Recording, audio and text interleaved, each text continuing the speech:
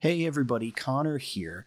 Thanks for tuning in to our latest Final Frame episode, which is about Peter Bogdanovich. We talk quite a bit about his career, but we focus mainly on his last film, She's Funny That Way. That was its title upon release.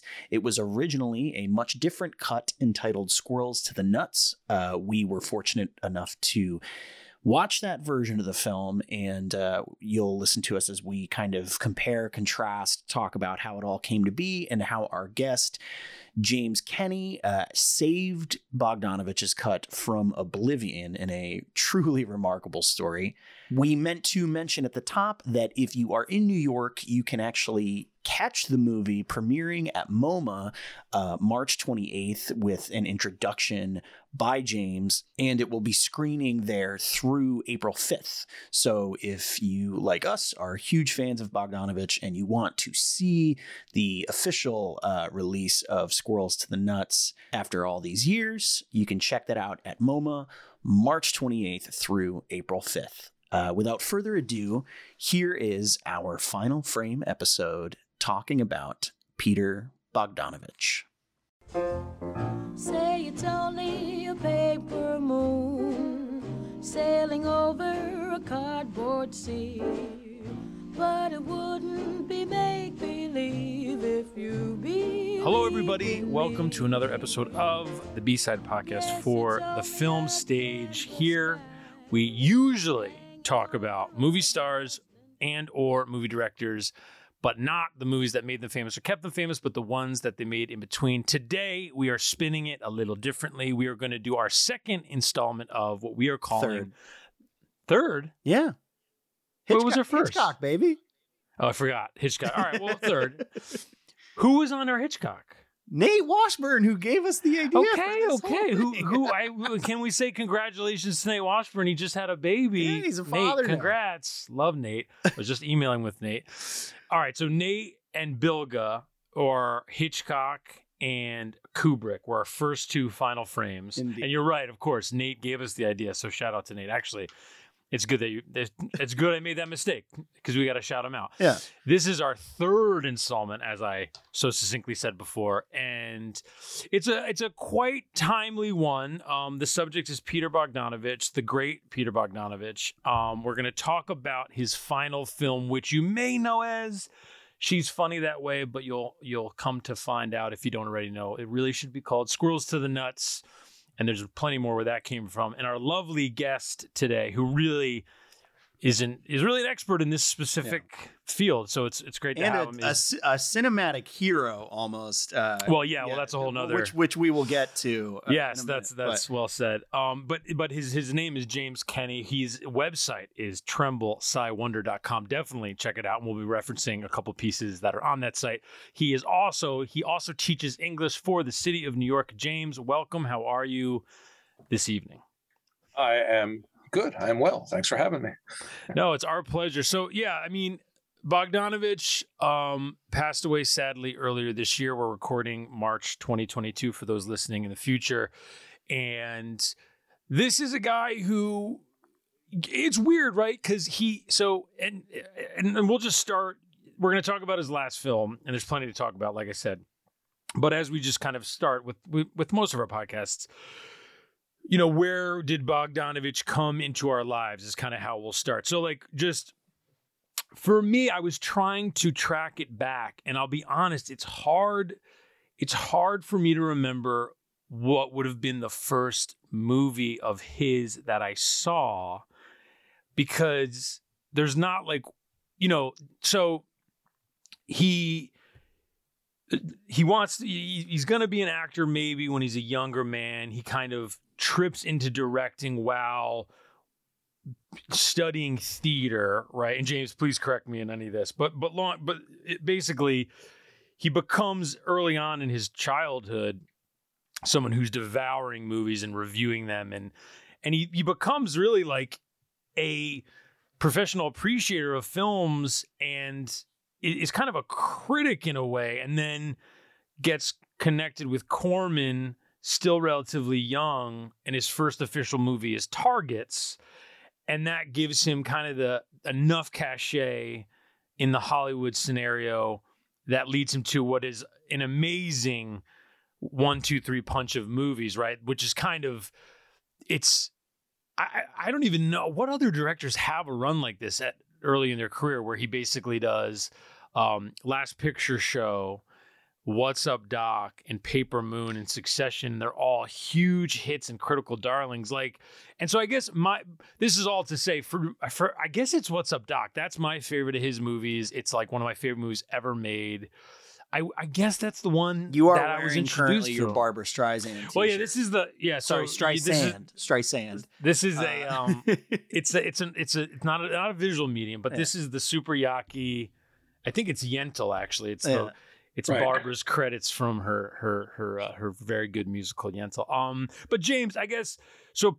Well, actually, because I want you to go along on this, James. Connor, what about you? What's your first Bogdanovich? Mine I'm going to be kind of a bit of a dude about Texasville. It was Texasville. It wasn't Texasville, but The Last Picture Show was the first time I saw boobs in a movie. I'll just there you go. So yeah, just classic, iconic scene. It just stuck with me, right?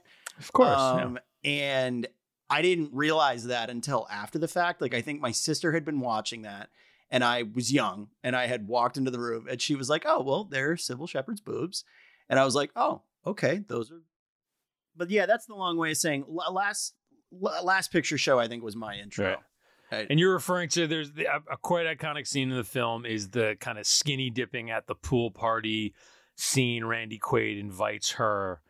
JC is the character's name. And at the time, very, I guess, was it controversial? Do you know? Was that like were people aghast at that scene at that time? I mean, it was 1971 and the film was rated R, and Sybil Shepherd wasn't famous, so I don't think it was particularly. I mean, what was unusual about the film was its sort of frankness, and it wasn't going for titillation, and right, it was just and it had sort of, I guess you could argue maybe, although I don't think it was really controversial, but the way Bogdanovich had to talk Ben Johnson into his film. Ben Johnson didn't want to do it. Great. Right. And it struck me as very odd because Ben Johnson later did Terror Train and movies like that. Yeah. And I'm like, well, why would you do Terror Train but not do Last Picture Show? But I guess it was just because, I mean, like Last Picture Show was a film with a certain amount of cursing and nudity and things like that maybe an old school guy like Ben Johnson wouldn't quite. That's interesting. So I mean, at some level, but I mean, I think the film was just part of that whole new Hollywood. By that point, the good directors were spitting out movies left and right. Where starting with Easy Rider, really, right, when the director is the auteur, and in Hollywood, meaning all the big budget '60s films were flopping, and then these guys were coming in and making Easy Rider and Sweetback's Badass Song or whatever, And so at some point, I think the studio just sort of gave up for a few years until they figured it out again with Jaws, right? Until Spielberg and then Cimino in equal but totally opposite ways ruined it all. No, but James, basically what you said, if I could just, I would just sort of riff off of it for a second, is that basically, he never called himself a critic. He always said he was a champion of films. He didn't have any interest in criticizing. It was more, he got a job at MoMA and he was programming Howard Hawks and writing about Howard Hawks and writing about Fritz Lang just because he loved them.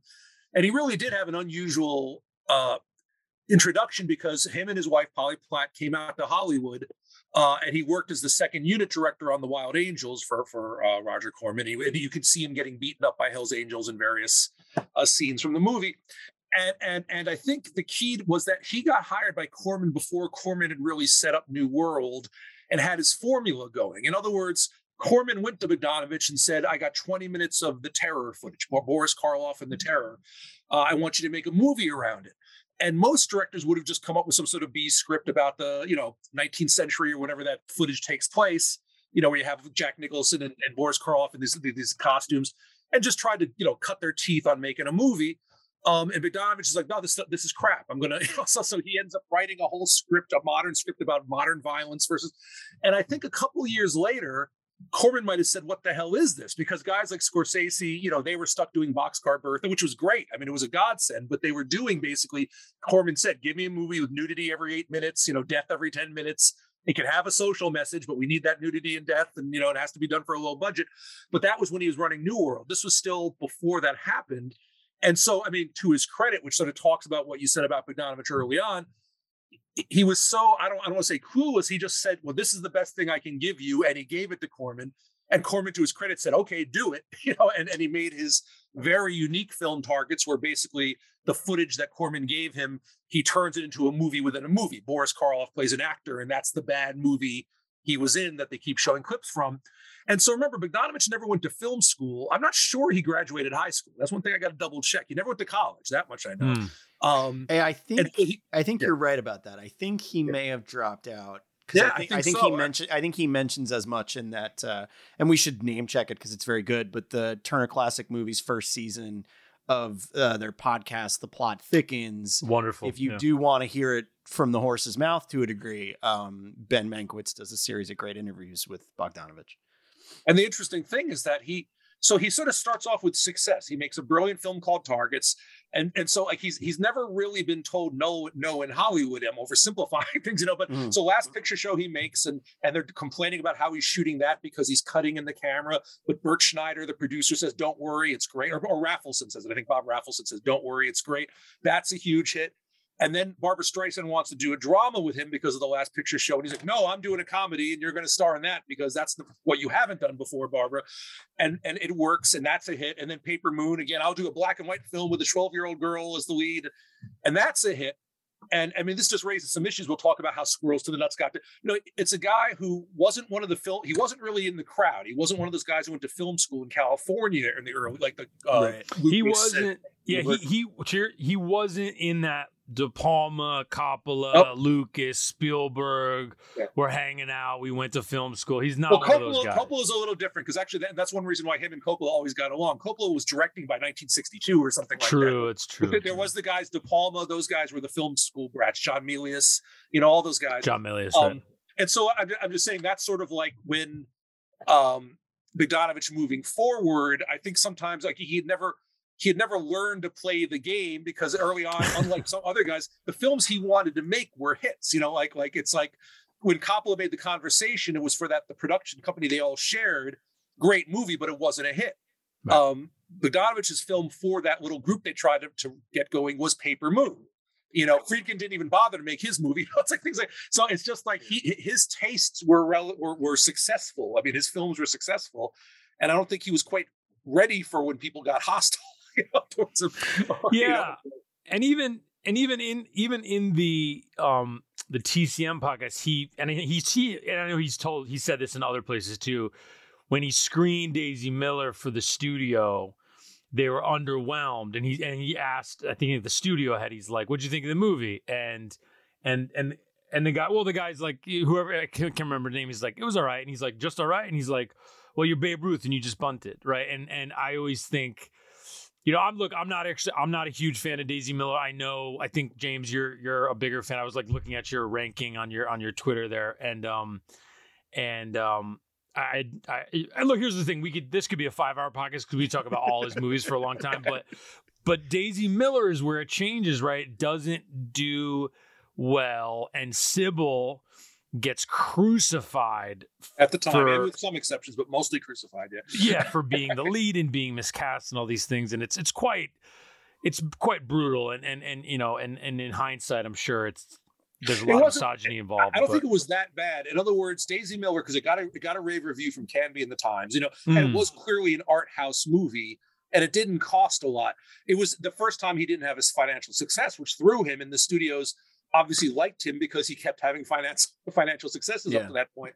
But I mean, when he decided to make At Long Last Love, which was a flop, he did have carte blanche. I mean, he got the top actors and they were doing everything he said. So I don't think Daisy Miller really caused him troubles. At Long Last Love is the one when that was a failure. The studio. True. I guess the point just being Daisy's when the winds begin to shift, I suppose. Right.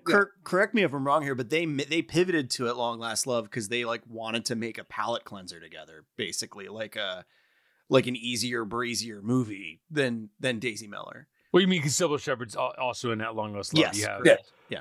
Burt Reynolds. It's a stack cast, like James, you said. I wanted to mention though, James, just because talking about Bogdanovich in our lives, you wrote this beautiful piece, which is kind of spurred even being like, oh, this guy James Kenney wrote this thing, Squirrels to the Nuts, and so it's called, just on your site, which once again, TrembleSciWonder.com.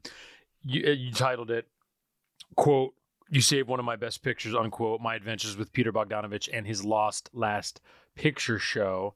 Indeed. And it is basically a very personal piece you wrote where you talk about seeing They All Laughed, that being your favorite of Bogdanovich's movies, and kind of haphazardly discovering a movie called Squirrels to the Nuts, which is kind of closer to Peter Bogdanovich's intended cut of what would then be retitled and released as She's Funny That Way, which came to be Peter Bogdanovich's last narrative film. And do you want to just give us a little bit of context there, because it's so fascinating?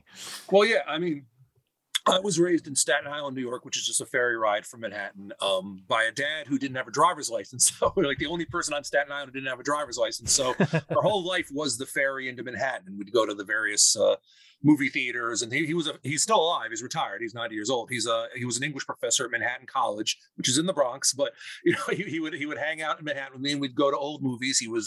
He taught film appreciation classes, so I would see things like White Heat and The Gold Rush and Bandwagon at Home on 16mm prints. And so by around 1981, my mom had passed away that year. She had cancer, and so I think it's somehow, I mean, I was relatively cultured film kid. I mean, I still love Superman 2 and all those things, but I had seen Roman Holiday and Breakfast at Tiffany's and things.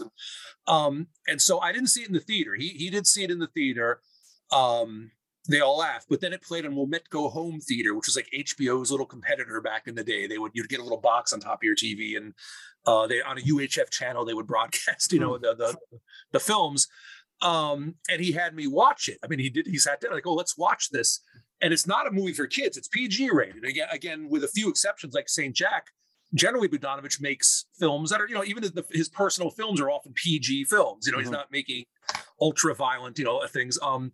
But it's a film about adults just sort of roaming around New York City. And there's not much of a plot to it. It's more of a comic rondelay, of various characters falling in and out of love.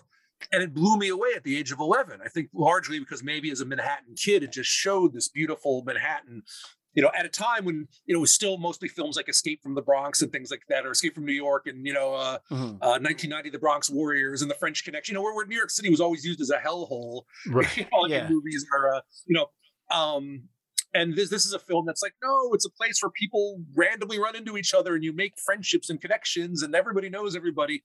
And so, yeah, I fell for it and I saw it, countless times over the next 40 years. It's about 40 years old now.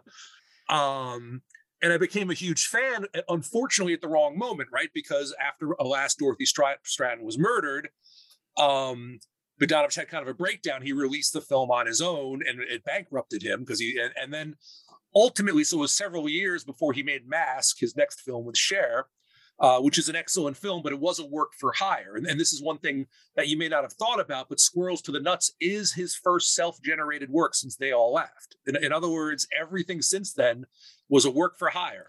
Mask was for Universal, and he initially didn't want to do it, but he was, I don't want to oversimplify him, between financial difficulties and people telling him he needs to work, he went out and made Mask.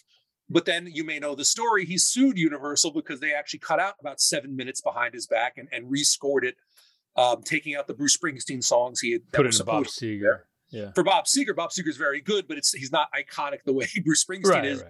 Right. And apparently, from what I understand, Bogdanovich still at that point did have a director's cut, because everybody recognized he was still a great director in a sense. St. Jack and They All Laughed may have not made money, but they got a lot of great reviews. And so I think the idea was Universal just said, oh, we're doing this, because it's almost like we dare you to cause trouble. But Bogdanovich was kind of an artist. He's like, damn it. So he sued them. But it made him a pariah because, who complains about a hit film? It really was, in a sense, a comeback. It was a huge hit at the time. And it was, again, the kind of story that could be a TV movie, but Bogdanovich once again directs it with such sensitivity. There's no score. He's not tugging your heartstrings, telling you how to feel. He's just staging it and shooting it. But then, after that, he made Illegally Yours, which I've written about, the kind of disaster he made for De Laurentiis. But I'm kind of, De Laurentiis was like willing to hire him. The studios had sort of, I think, said no way. Texasville, of course, is just the idea. Well, what's a sell? We see that a lot today. I'm not so sure Matrix 4 was necessary. I think it's really what they could get funded. Sure. It's sort of like you see that a lot where it's like, oh no, I really had to tell Matrix. Well, but James, it's funny. We've talked about this. 1990 is a weird year for that because you have 3 proto legacy sequels come out before it was normal, because you have 2 Jakes, Texasville, and The Godfather 3 all come out. And it's, The Godfather 3 was a hit and it did get nominated for a lot of Oscars, though once the public saw it, as we know, they really turned on it unfairly. I think it's actually a very good movie. All 3 films are pretty good. Yeah. Really true. They're all very good. They're all pretty good. But it was sort of a sign, though, like, by 1990, I guess the Bruckheimers and the Don Simpsons had taken over. Right. And so, these Chinatown and Texasville sequels seemed kind of quaint or whatever. And, people didn't really, Last Picture Show was like an art film. I don't want to say it's an art film because almost anybody who sees it loves it, but it's black and white. It's shot in black and white and it doesn't have any action. Yeah, it might feel like homework to somebody, even if it's good, even if they like it. But then a real director, Bogdanovich, says a sequel. He's like, I'm not going to remake Last Picture Show. All the things that are ultra serious to when you're 18, they're kind of a big joke when you're 45. Mm-hmm. And Texasville's kind of a comedy with some really broad parts, which I don't think are wholly successful, but I think that it's sort of like all the stuff that you thought would kill you at 19 is just a joke on you when you're 45. So it's an artistic film, but it wasn't a success and it didn't really quite, commercial success. And, but then Noise is Off. These were all works for hire. Frank Marshall got him the Noise is Off gig, Spielberg on the right. Kind of a fun movie, but didn't really make much. Oh, it was a flop. I saw that opening day. But I love that film. And me and my dad went the opening Saturday, that opening weekend, an afternoon show. And my dad was very dubious because Noise is Off is really such a theatrical play, it would seem. It's all about. And about 3 minutes in, my dad started laughing and never stopped laughing for the rest of the movie. So again, a lot of his films were out of time or whatever you want to say. They weren't commercial successes. Thing Called Love wasn't even released in New York City the year it was made. This is one reason why Quentin Tarantino will forever be in my heart.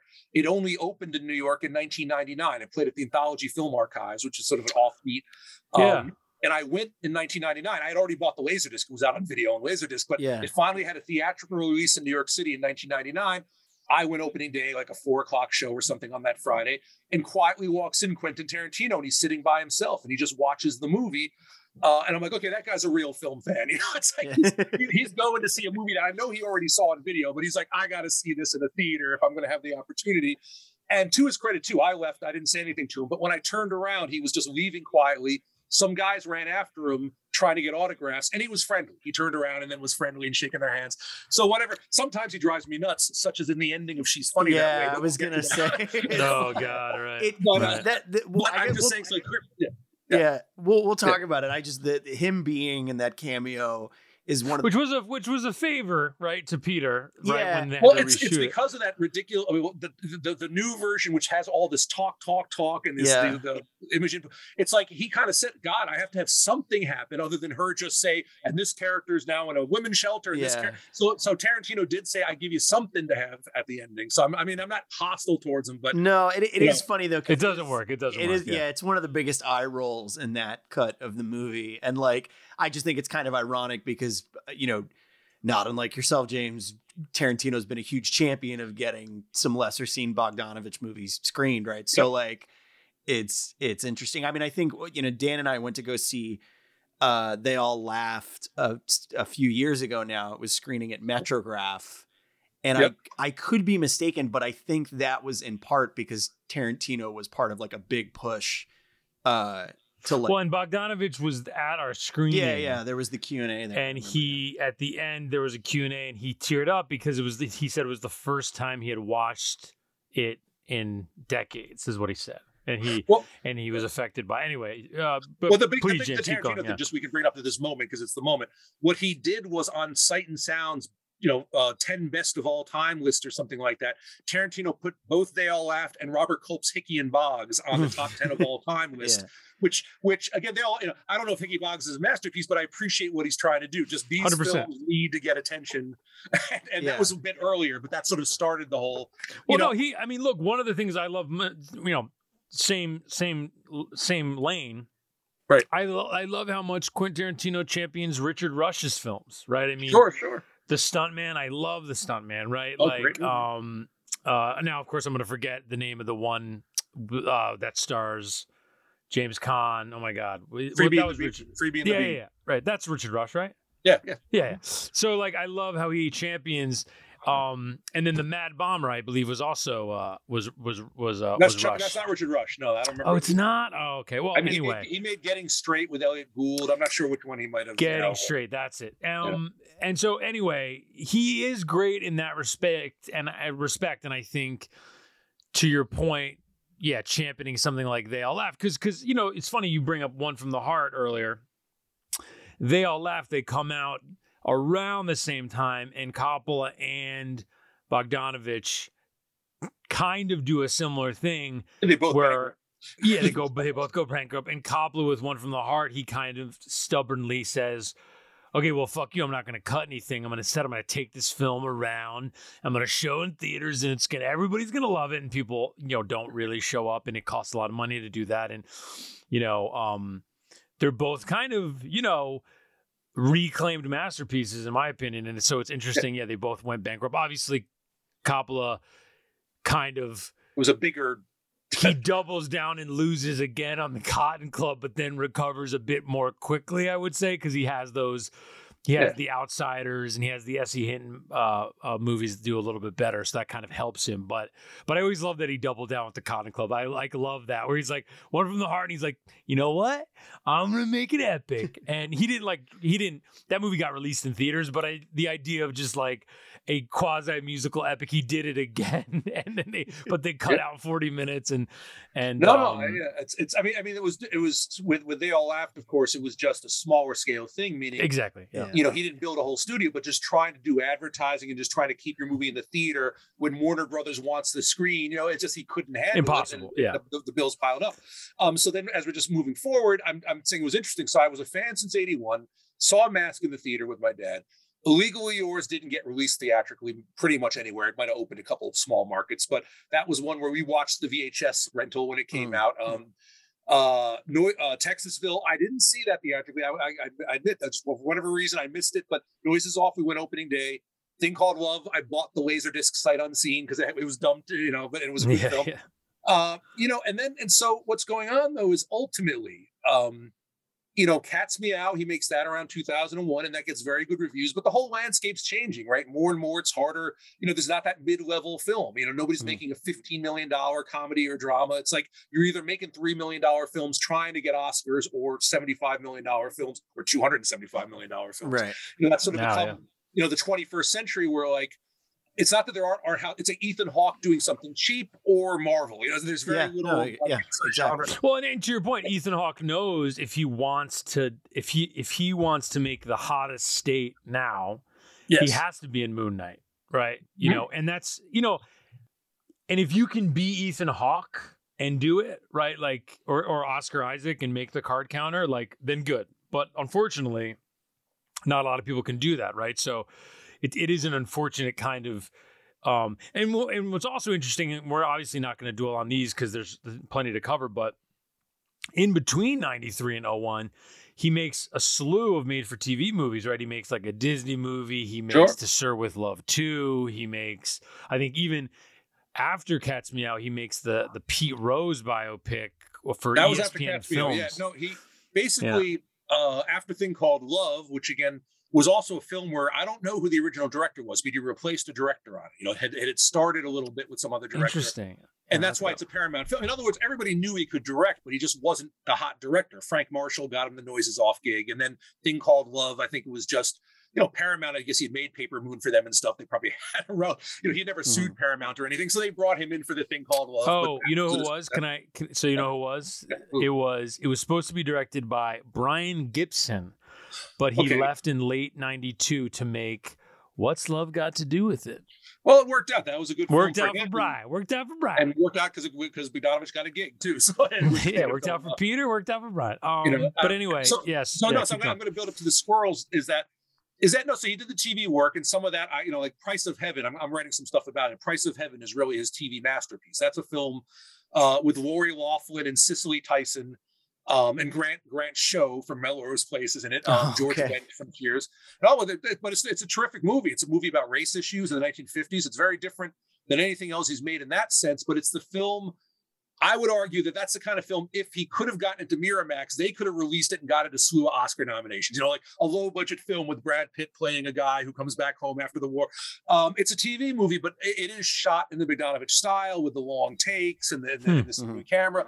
Some of the other stuff you feel like where he really had some financial pressures and he was taking jobs, you know, where it wasn't like, I don't know, maybe Bob Raffles. Some of these guys you would see, they would have movies premiere on HBO, like a Bob Raffleson film on HBO. They were kind of treated with respect. I'm not saying that Bogdanovich couldn't have done that, but I think he needed to work for money.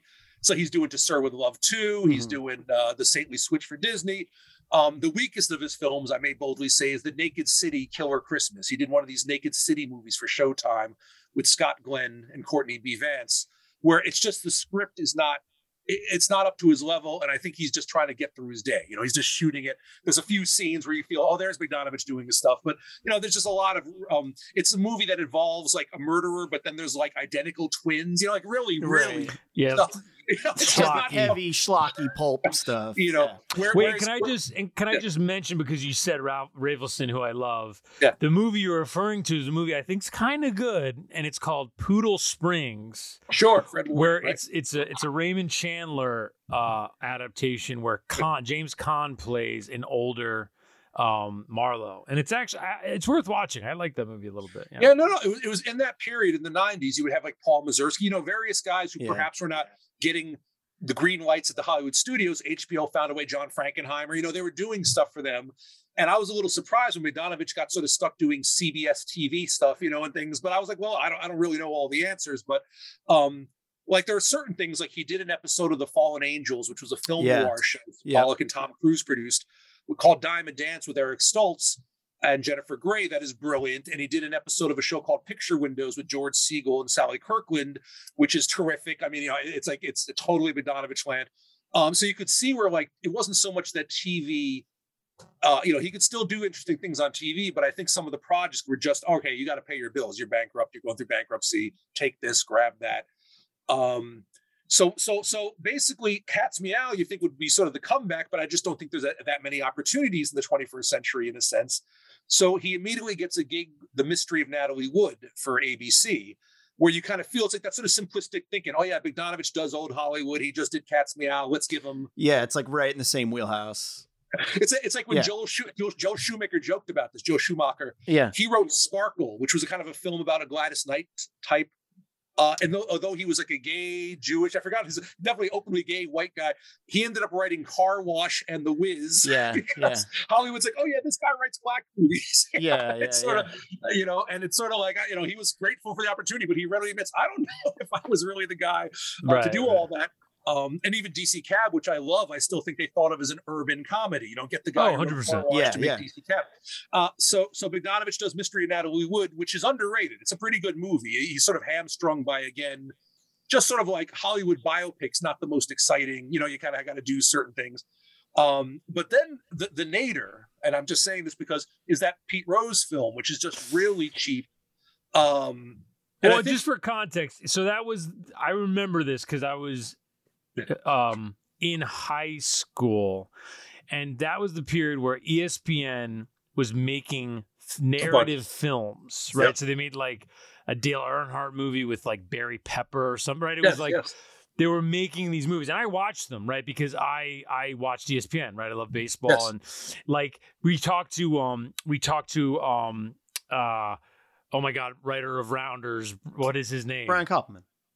Yeah. We talked to Brian Koppelman, came on the podcast at the beginning of the pandemic, and we briefly talked to him about, they made that show for ESPN with Eddie Cibrian called Tilt. They made a show called Tilt, right? Like Playmakers was like their Any Given Sunday football show, right? So it was, I don't think it made them, I don't think it was ended up being that the juice was not worth the squeeze for Disney and ESPN ultimately, so it didn't last that long. But one of the ones they made was Hustle, which was directed by Doug Von. Who plays Pete Rose in that? Do you remember? Tom Sizemore, who's a good actor, a troubled guy, but a good actor, obviously. A good actor, yeah. I think he's fine. It is one of those things though where I don't know the details, but it just feels like it was shot in Canada. You know.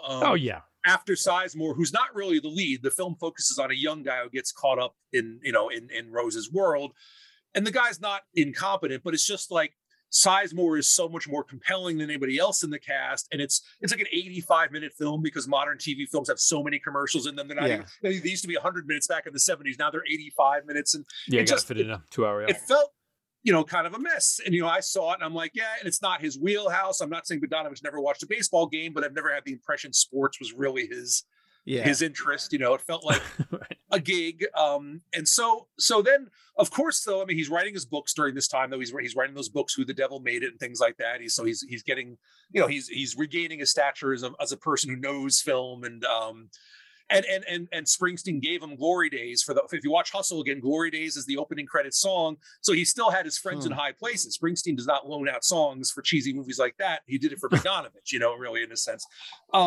But then, he surprises because he does do things like the Tom Petty documentary, and he did not know anything about Tom Petty, really. I mean, he's more of a Gershwin guy, right? But somebody hooked him up and said, "Do you want to do this Tom Petty thing?" And Peter said, "Sounds kind of interesting."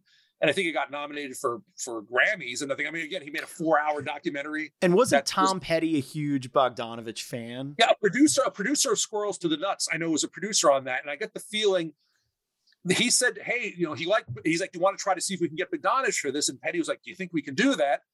And the guy's like, "Well, we can ask." So huge. I don't know how huge. Petty was like, "Oh, he's good." He definitely knew who he was, and he knew who he was. Yeah, it was more than Bogdanovich knew who Petty was. Right. Well, I think Bogdanovich has a joke. I couldn't source it immediately, but I feel like Bogdanovich had a joke where he was like, somebody asked me to do this documentary about Tom Petty, and I said, "Who?" Like, I feel like Bogdanovich made a joke like that. I think the story that might be in the Peter Tonguet biography, I believe, is he said, "Absolutely, I'm interested." Then he hung up and turned to whoever was in the room, who's Tom Petty. But again, too, this is where Bogdanovich is such a unique guy, though, because he really, I think, whatever temptations you get in Hollywood and things like that, I always felt Hollywood is two types of people who go out there because they know about the scene and they want to party and they want to be powerful. And then you have people who, like Scorsese as well as him, they really love cinema, whatever else. They go out there because they love cinema, and it's an art form. It's not about the deal. It's about making great movies. And I think Bogdanovich, you feel like, he's kind of like one of us, it is, he's a guy who loves movies, and he went out there and he showed that, hey, guess what? I didn't have to go to film school. I just had to love movies to make great movies. And then it's like the same thing. Petty and him became great friends. I mean, Squirrels to the Nuts in its proper form is filled with Tom Petty songs. They're mostly used in the background, but all through the movie in the ending credits, it's King of the Road, or King's Highway by Petty. It was because, they became fast friends. And I think Bogdanovich, whatever failings he's a genuine guy. I don't know how to explain it. Like he was like, so ultimately what I'm getting at is, so when Squirrels to the Nuts was initially announced, and this was a difficult baby to birth because originally it was announced with a very different cast. I think Brie Larson was originally in the Imogen Poots part, was announced as in the Imogen Poots part. What's her name? Olivia Wilde was originally announced in the Jennifer Aniston part, as far as I know. I mean, I could be getting a little off. Owen Wilson seemed to always be around, but Eugene Levy was announced. I don't know who he was going to play, but he's in a lot of the cast lists. He must have been. I feel like he either would have been like the Richard Lewis character, or maybe the judge. Maybe the judge, because George Morfogen was Bogdanovich's friend, so he was always going to be in it as the private eye, I would think. But you're right. Maybe he was going to play the judge. And then there. And Jason Schwartzman was originally announced for the Will Forte part. Will Forte, is it Forte or Forte? I think it's Forte, right? Yeah, Will Forte. That's what I always said. But so I was hearing these things, and of course I was ecstatic because I did get the impression, wow, this is a Bogdanovich script. It seems like enough time has passed, and enough. We're now it's the point where like if you survive long enough, you become hot again. Bogdanovich is like whatever. We were pissed off at him. No, he's great. He's talented. People are, good actors, because actors always love them. Actors are signing up for this. And then they kept shifting the actors, but it wasn't getting worse. Getting Jennifer Aniston, this is perfectly good. Okay.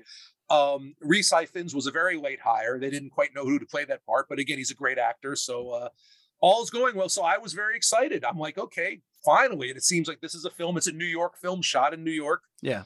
There were like the New York Post would run photos of a sweaty Owen Wilson on a hot day, drinking water on the. So I was aware of this thing, and I was excited as could be. And then, as I mentioned in my article, whether it's destiny or fate, this whole crazy story, the world's biggest Bogdanovich fan, I'm sitting in my daughter's dance school and some Chinese bootleg DVD lady comes in with her pile of bootleg DVDs and, Iron Man 4 or whatever was out at that time, and in the middle of the pile, She's Funny That Way. And I'm like, what? What is this? And this is like in 2000, this might've been over a year before it actually got officially released in the US. So I paid my $5 for the DVD, and I took it home and it had Arabic subtitles. I don't know if it had already been broadcast on, Kuwait or something, and I watched it, and you've seen She's Funny That Way, I guess. You probably rewatched it for this. Yeah. Now, what's interesting is most people, including my dad, who's a film enthusiast and really knows films and knows behind, they're kind of like politely saying, not very good. There's some good stuff in it. There's some good acting. This scene's funny. I laughed at that. But it's not very good. It's just a little choppy, and and it has, and even if you didn't know about it, you're like, what's with all this narration? And I like Imogen Poots, who's a British actress, but her Brooklyn accent's kind of a caricature and not really all that Brooklyny. And for some reason, in the She's Funny That Way version, she talks through 85% of the movie. It's right? it's laid on extra thick for you if you want it. Yeah, and she's going on and on. And so the thing is, where I was different than everybody, or I'm joking about this, but you'll understand what I mean. I'm like, no, I'm taking this personally. This movie's screwed up. And it's not screwed up like Illegally Yours is kind of screwed up, where I'm like, okay, Legally Yours was a film. He had a terrible script. He's making it up as he goes along. Yeah. But it's really Bogdanovich. I mean, you can see all through the film, but Legally Yours does have the long takes. It does focus on things he's interested in. I would dare say, I think Legally, you might feel differently because I know you kind of like the movie. I watched that movie for the first time in prep for this. And I think the biggest thing with that is I just think Rob Lowe is like woefully miscast. Because I think I think he does a good job, because I would argue he's like trying to do a Ryan O'Neal, but he doesn't come off as like aloof or nice as Ryan O'Neal in some of those movies, and so like I feel like it just doesn't work. I mean, once we spend too much time, I kind of defend him because I feel, unlike those movies, he's in a crappy movie. Sure, it's like right. Bogdanovich, Bogdanovich is working his ass off to make it better than what it was, but it's still. Also, unlike those, I mean, he's really in every shot of Illegally Yours. It's like the whole movie is Rob Lowe running around. Yeah. But regardless, it's just like I feel that one is likable because you can, if you love Bogdanovich, there's all sorts of Bogdanovich in Illegally Yours, whether it's a misfire. Sure. As I said, my analogy was, I'd still sometimes rather have a great cake that collapses in the oven by a great chef. By a great chef than an Entenmann's cake. It's sort of like it's a mess, but it was still a mess made by this guy who is aiming for greatness, and he knows what greatness is. Yeah. So She's Funny That Way. It's like you could even see when you watch it again, there are quick shots of like scenes that were taken out. So for example, the big party climax of the film, you see it while she's blathering on over. You see all the main characters, and you see all these extras, and I'm like, that can't just have been a 2-second scene. That's like, it's like they have all those people on the set. I said that this isn't a Bogdanovich film. Why he doesn't shoot this way. He doesn't use a score like that. He doesn't have people talk over scenes. He doesn't. Well, isn't the score, James? Isn't it the most like sub Woody Allen thing ever? That score, and She's Funny That Way. It's so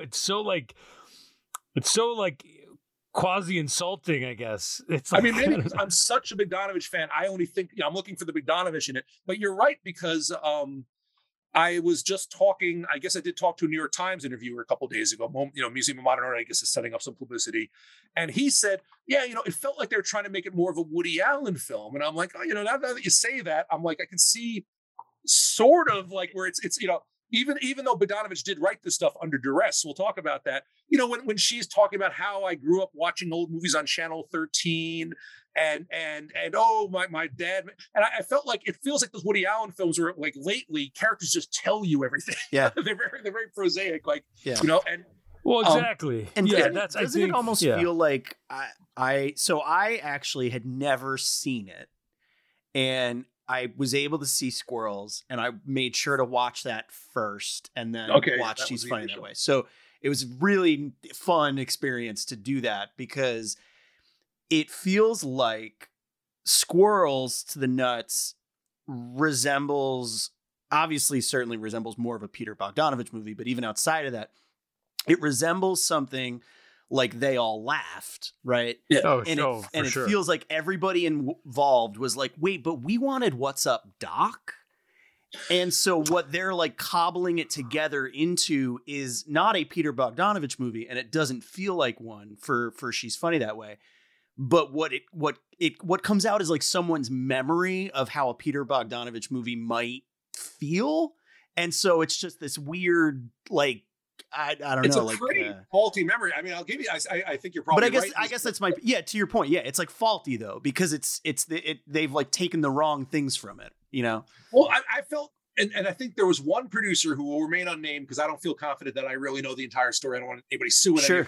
But the idea was that, because in case like Wes Anderson and Noah Baumbach, introduced the film, but I think they weren't involved in any money sense. It was almost like they were using their names to help Peter get something going. We're sort of, totally. We're Peter's, we'll make sure, they brought in the actors or whatever. So one of the producers apparently said, not said, but I felt like, remember Peter Bogdanovich made Saint Jack, and Saint Jack has the famous line where Denham Elliott's like, well, I can never pay for sex. And then Ben Gazzara says, people make love for so many crazy reasons. Why shouldn't money be one of them? Yeah. And then we see in films like Texas, we see in Dale, Peter Bogdanovich is very forgiving and understanding and empathetic to people like cheating and things like that. If it's built out of the goodness of their heart, if they're following some sort of spirit. I mean, he would be one to talk, right? Like, no. But I mean, lots of people in Hollywood cheat, but I'm just saying he clearly sort of has sort of a philosophy of, and then She's Funny That Way felt to me like somebody who hated Peter Bogdanovich was like re-editing the film because, she does all this narration where people are being punished, and she's like, was it right what he was doing? No, but, it is like, well, nobody asked if it was right. And even with certain like, and I guess I'll give a quick like plot of the movie just to kind of get us through it. But basically it's a fascinating thing because both movies are still technically about the same thing, right? They're just sort of framed and edited differently, but they're basically about a Broadway director named Arnold Albertson, who is Owen Wilson. He basically winds up in New York prepping for a new play, which he is going to be putting on with Rhys Ifans, who is his actor, and I can't think of Reese's Catherine name. Hahn plays his wife. Catherine Hahn is his wife, Delta, who hasn't been on stage in some time, and so she's kind of getting back into it too. And her and Rhys Ifans may have had an affair in the past. He's sort of that's one of those interesting things because I feel like Squirrels is kind of a little bit more explicit that they did, and She's Funny That Way kind of basically eliminates it or just makes it more like, maybe. And it's an interesting, to your point about the just Bogdanovich's attitudes towards, in quote unquote infidelity or whatever. When you see Owen Wilson start to do his shtick in the beginning of the movie, where he's calling an escort who is Imogen Poots, whose name is Izzy. She goes by Glow as an escort. And you quickly learn that they have this romantic night that Owen Wilson obviously pays for and all that. And at the end of the night, he basically makes her an offer of $30,000 to like change her life, basically. And you quickly get the idea. And he quotes, what is the film that he quotes? Clooney Brown. Clooney Brown, thank you. Yeah, where and it's Charles Boyer, right? Who talking to Jennifer Jones. Although the movie doesn't reveal that, he just talks as if it's his own speech. Yeah, right. You learn that at the end, right? Yeah, he off the cuff says, and I'm gonna misquote it to a degree, but something to the degree of, if someone goes to Central Park and wants to feed squirrels to the nuts, who am I to tell them different? Basically, is who am I to say nuts to the squirrels? I mean, that's kind of where the title of the original cut of the movie comes from, and it's a running gag throughout both versions of the movie. And essentially, from there, you have Jennifer Aniston, who plays the world's most just indiscreet therapist. I think she's excellent. I think it's very funny, a wonderful performance. And she is Izzy's therapist, but she's also the therapist for Judge Pendergast. Yes, who is Austin Pendleton, who's also very good. And she is Will Forte's girlfriend. And so Will Forte's writing the play that's the other thread that ties it together. So it's not unlike They All Left or What's Up Doc, just a very like intersectional paths crossing and all that, and shenanigans ensue. And the key difference, other than certain elements being removed, is that She's Funny That Way is done in this kind of frame story where Imogen Poots is giving this clearly high profile interview. And she, in both versions of the movie, winds up getting cast in this play. So you get the idea basically in She's Funny That Way, you get the idea that she has already achieved some sort of success or fame or whatever. And she recounts the entire thing. And essentially it's what the studio uses as the Band-Aid to repatch everything together. Well, James and Peter wrote that though. So that basically, so Peter Bogdanovich makes this film, and then I still feel it's very eccentric, the editing done to it, although he was involved in this process. But the idea being that somebody felt sort of very moralistic, and that they also like, no, Owen Wilson has to pay for his sins, and throughout the film, it also feels a bit like the person doesn't really get the jokes. Like in other words, all the coincidences are explained. Like in She's Funny That Way, Imogen Poots rants on about how, the judge gave me free therapy with his therapist. And it's like, I mean, I was watching Bluebeard's Eighth Wife, which is an Ernst Lubitsch film, the other night. And in the film, Gary Cooper is a millionaire who goes into a department store, and Claudette Colbert and him flirt a little bit. And then he goes back to his hotel and he wants a different room. And the room he wants, it turns out it's Claudette Colbert's father, in that room. And Lubitsch doesn't try to say, let's explain how this happens. It's like, right. And this is where, I mean, They All Laughed this is sort of They All Laughed meets What's Up, Doc, because it has some of the emotional resonance of They All Laughed, but it does have more of coincidences and the screwball stance of What's Up, Doc. But so you have all this stuff always explaining things where she's like saying, I wonder about coincidences sometime. Like the audience really needs her to talk about this as opposed to just experiencing the film. Bogdanovich trusts his audience, and clearly the studio didn't. The one thing I want to say is, as far as I know, the cut you saw is his final cut. It said unfinished, but that's because he was color and sound. That's the one he delivered to them, which would be the director's cut. Because what happened is now once they were dissatisfied, people have told me there was an interim period where he was trying to recut it just because they were complaining. So, for example, typical money people, they wanted Jennifer Aniston in the film quicker. They just wanted her in quicker. So there was some version where the movie started with Will Forte and Jennifer Aniston walking down the street, and she gets called by the judge. I don't know how that would have played, but that was Bogdanovich doing things that he didn't want, but it was still him doing it, just trying to figure out how can we salvage the movie. Compromise, yeah. And then it got uglier and uglier. And of course, because Bogdanovich cuts in the camera, he doesn't cover things. He knows what he wants to shoot. So just to be clear, in case anybody's wondering, if he has a scene, he's like, okay, this scene, the first 6 lines will be with both characters. The 7th line, I'm cutting to her because, it's dramatically her line. Eighth shot will be his reaction shot when we see and he shoots that. And he doesn't shoot anything else generally because he knows what he wants. So you can't really recut his film. So the best they could do was add all this new footage to keep chopping things up, like to get in the way. Like, so anytime they wanted to mess with anything, you just cut back to Imogen Poots talking to Ileana Douglas, who plays the interviewer. And it's baffling though, because there'll be like beautiful long takes where like, the camera's on Poots and then you see George Morfogen walking behind her. And She's Funny That Way, you just cut to her in that stupid interview again, where she's ranting about something.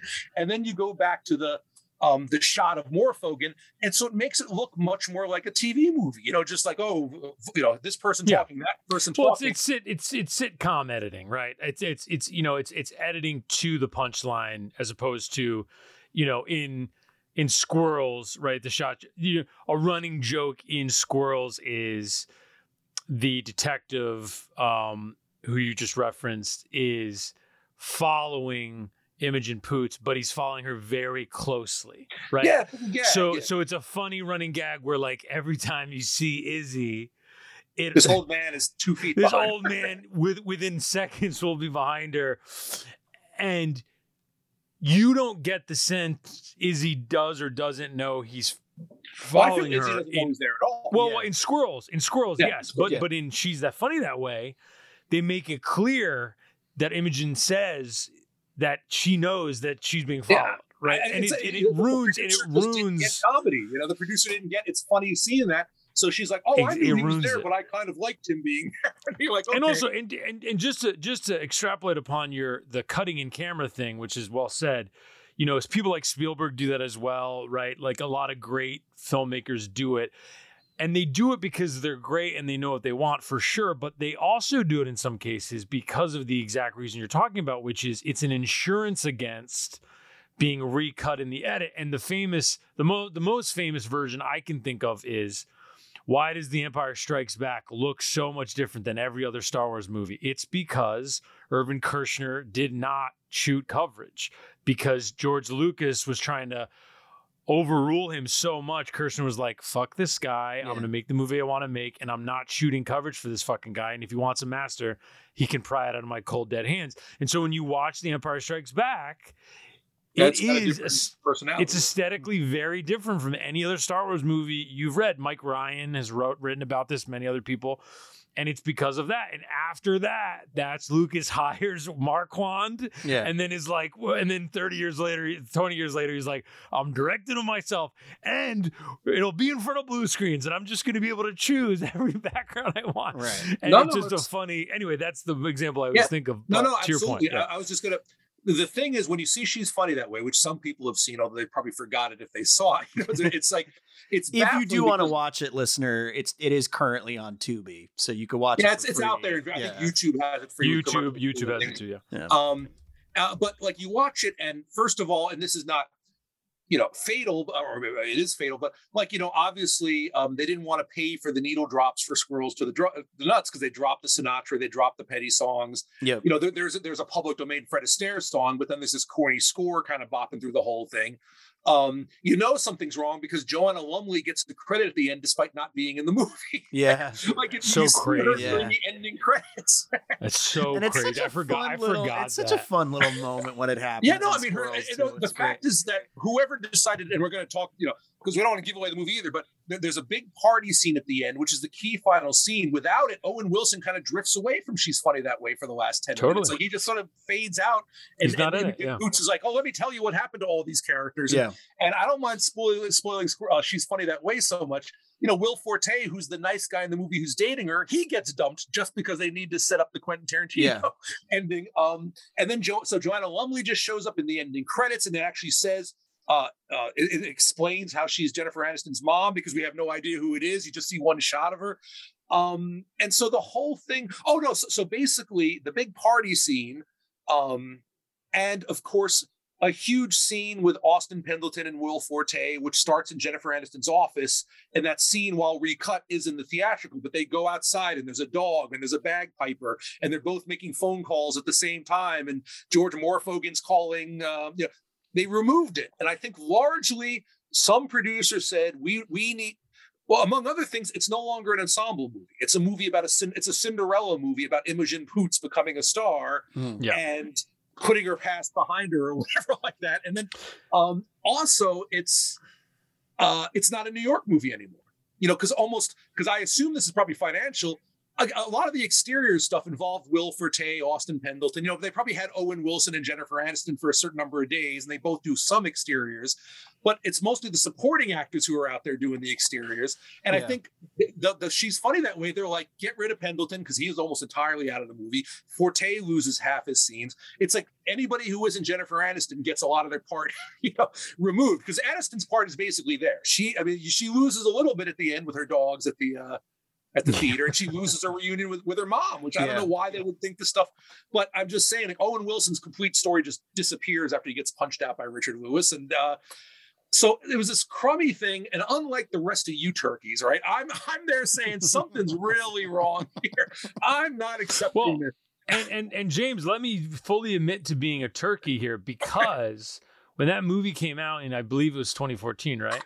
Yeah. I don't know if I had it. We did the film stage. We all make our top 10s and stuff. I think I put She's Funny That Way as an honorable mention because I was really rooting for it, sure, for the new Bogdanovich movie, and I did when it works, when the bones of what is Squirrels is there, and it is there in certain parts, it really did work for me. So I really gave it the benefit of the doubt. No.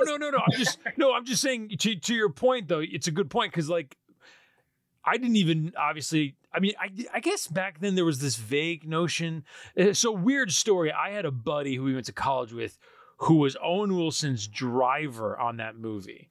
Okay. Weirdly enough. And he told me, this is 10 years ago now almost, that, oh yeah, it was supposed to be Squirrels to the Nuts. And he was like telling me about it very like offhandedly. And I always remembered that very like brief conversation. So when it kind of all came back with like your discovery, right, and now it's obviously being screened as we're recording, it might, this is releasing as it's being screened, basically.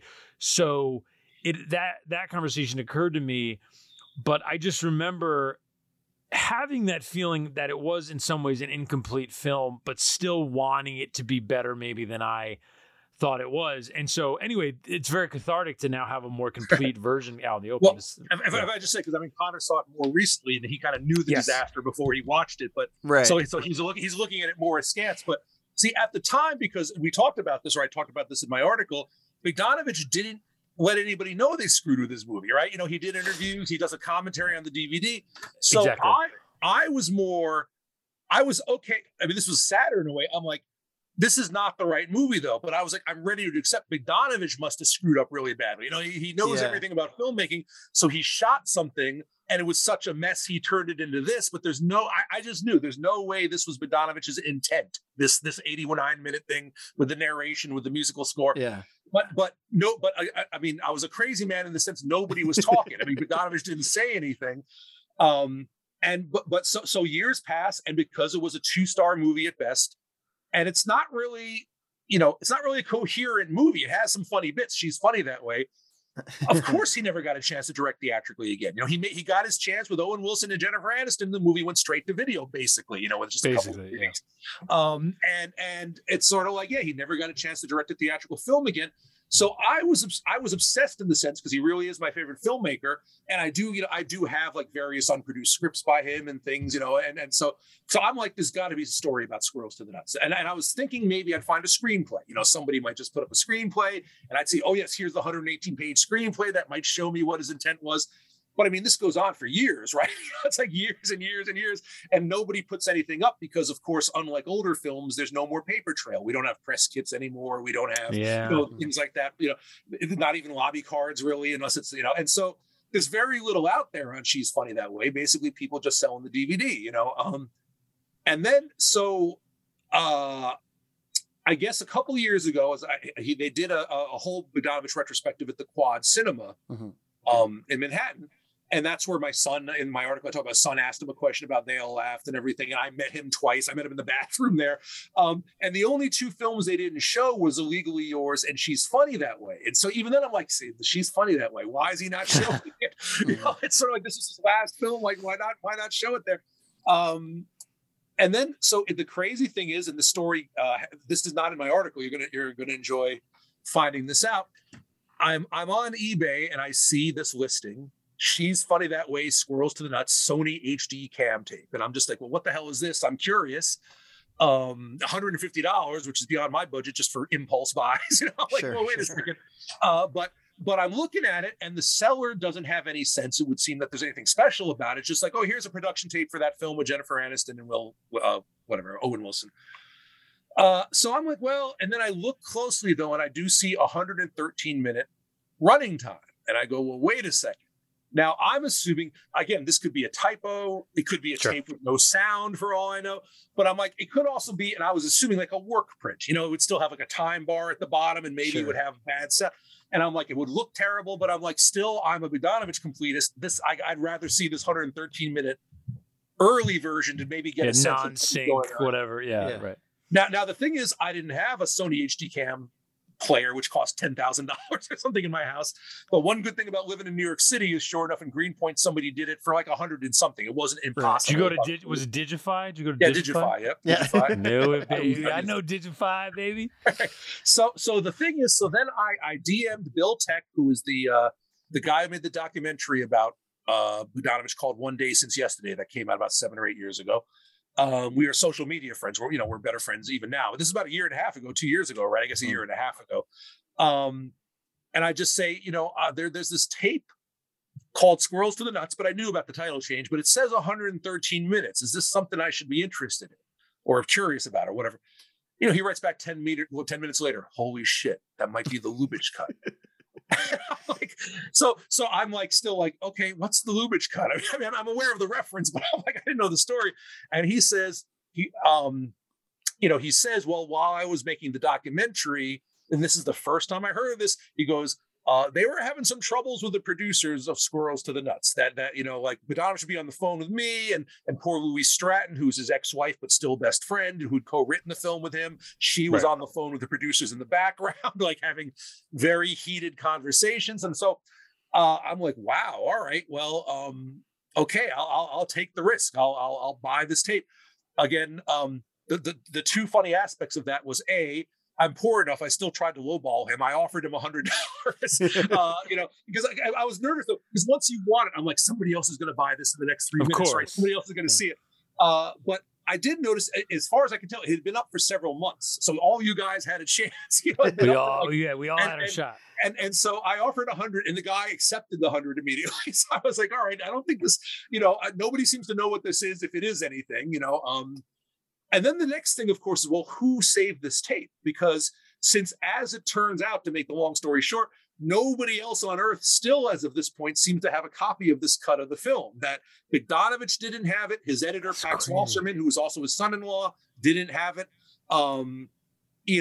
So whether or not the producers removed him and just didn't let him have access to it, you romanticize the story. Maybe somebody working at the production house said, God damn it, I got to get this thing out of here. I got to get one copy of this thing out of here, just to save it. Because, that being said, if they had done that, you think they would try to contact Bogdanovich. Well, and it's a good point, because we're not talking about 1962. This is like 24. You would think there would be a cut that somebody had, like you're talking about. Totally. Even backed up on a hard drive or something. Like on a server. Apparently not. I mean, the timing is perfect, because obviously an older film would not be available to get an HD copy like this, because, it'd just be film hanging off of it's like, no, the fact that there's an HD pristine copy of his director's cut without time bars is a very modern sort of development. But you're right. Like, wouldn't it be on a hard drive? But, so then the other interesting thing is, because we did later on, I asked the guy who sold it to me, and it turns out he's a guy who basically, it's like that TV show. He goes to like places, storage lockers where people haven't paid their bills, and he just bids to get Storage Wars. Yeah. But he does it in New York City, like in Soho, South, and apparently, and he wrote me a very friendly guy, a very, very nice guy. He's gotten Chuck Close paintings. He's gotten. There was one where he found 6,000 ecstasy tablets or something. Oh my God! No, but he's brought it, gave it to the police or whatever. But it's just the idea that he found a lot of people. James, he gave them 500, 995 ecstasy. I'm just kidding. He told me 6,000. Maybe there were 16. But he says, like, it was in some storage locker. So it's like, okay, well, the person didn't throw it out, but on the other hand, they didn't have it on their shelf at their house like I would. Like, oh my gosh, this collector's item. So maybe it was just somebody working on the movie who forgot he had it or something. But so the guy, so I buy it and it comes, and I left this stuff out. I'll give you a little exclusive information. So Digify, which good people there, very friendly. So they give it back to me, and I'm like, okay. So I go running home to see what the hell's on this thing, and I put it on, and there's no sound. And I go, oh my gosh, did this tape not have sound? Now I saw instantly it was the New York City skyline and all that, but so I'm like, okay, this is different though. But the running time was 89 minutes. And I go, oh my gosh, is this going to be the same movie, but like with, different credits or something, which is still mildly interesting, but also with no sound. But then the airport scene begins. So I had no sound, but I'm like, wait, this is a completely different beginning. There's a scene in an airport with Owen Wilson and Austin Pendleton that's not, and she's funny that way. So I call up Digify, and they're like, oh yeah, we screwed it up. I was like, I was like, okay, well, thank God, I guess. And so then I had to wait another week for them to do another draft. And so what it was is it was running like 25% too fast. That's why there was no sound, and that's why it was 90 minutes long. So I finally get the tape fascinating. A week later, and it's 113 minutes. And Frank Sinatra's New York, New York is blasting over the credit. I mean, I can't believe the producers paid for those opening and closing credits and then didn't use them. I mean, they have glorious shots of the New York skyline in the morning at the beginning and then at night at the end.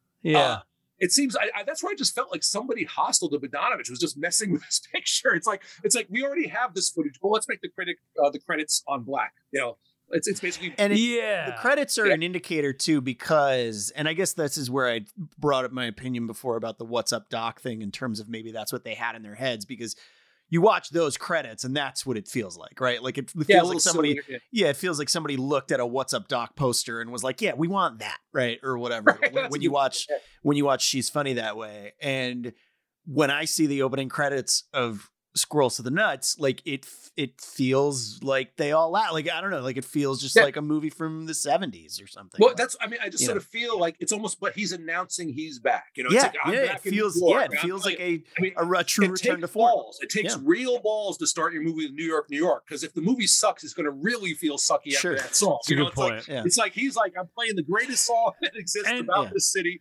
And you're right, Jane.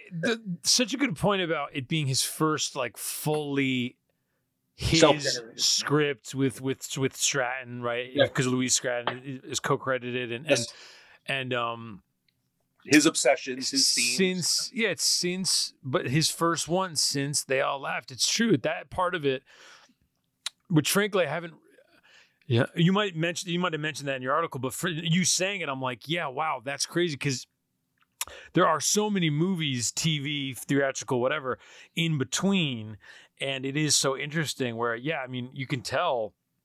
And even so, just, you know, in your article, obviously you reach out to him, you get in touch with him ultimately, and you tell him, hey, I have this Lubitsch cut.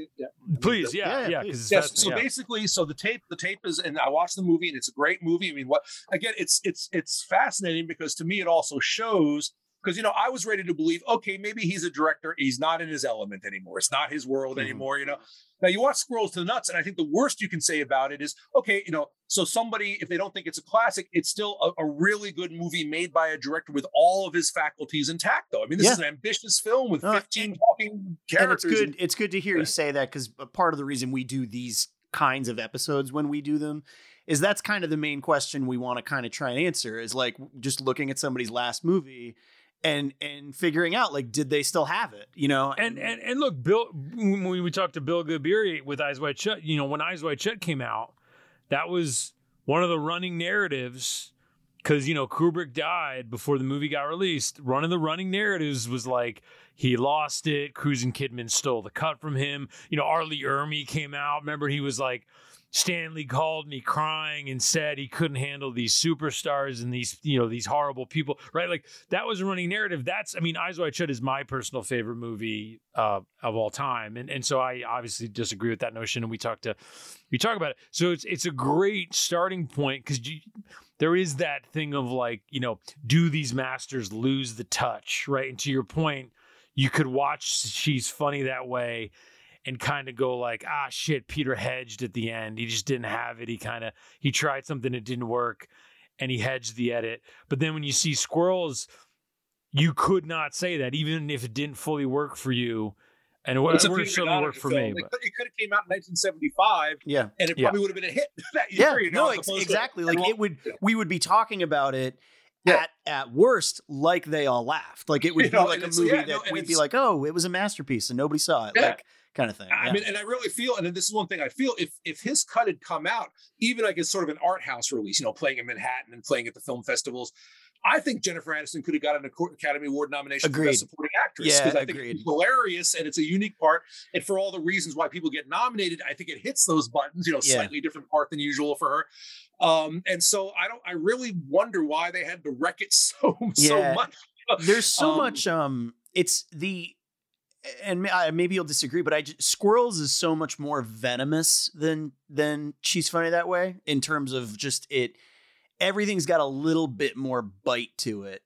I agree. Sorry, but I would say no, but he's sort of a humanist too, meaning nobody really suffers in the end.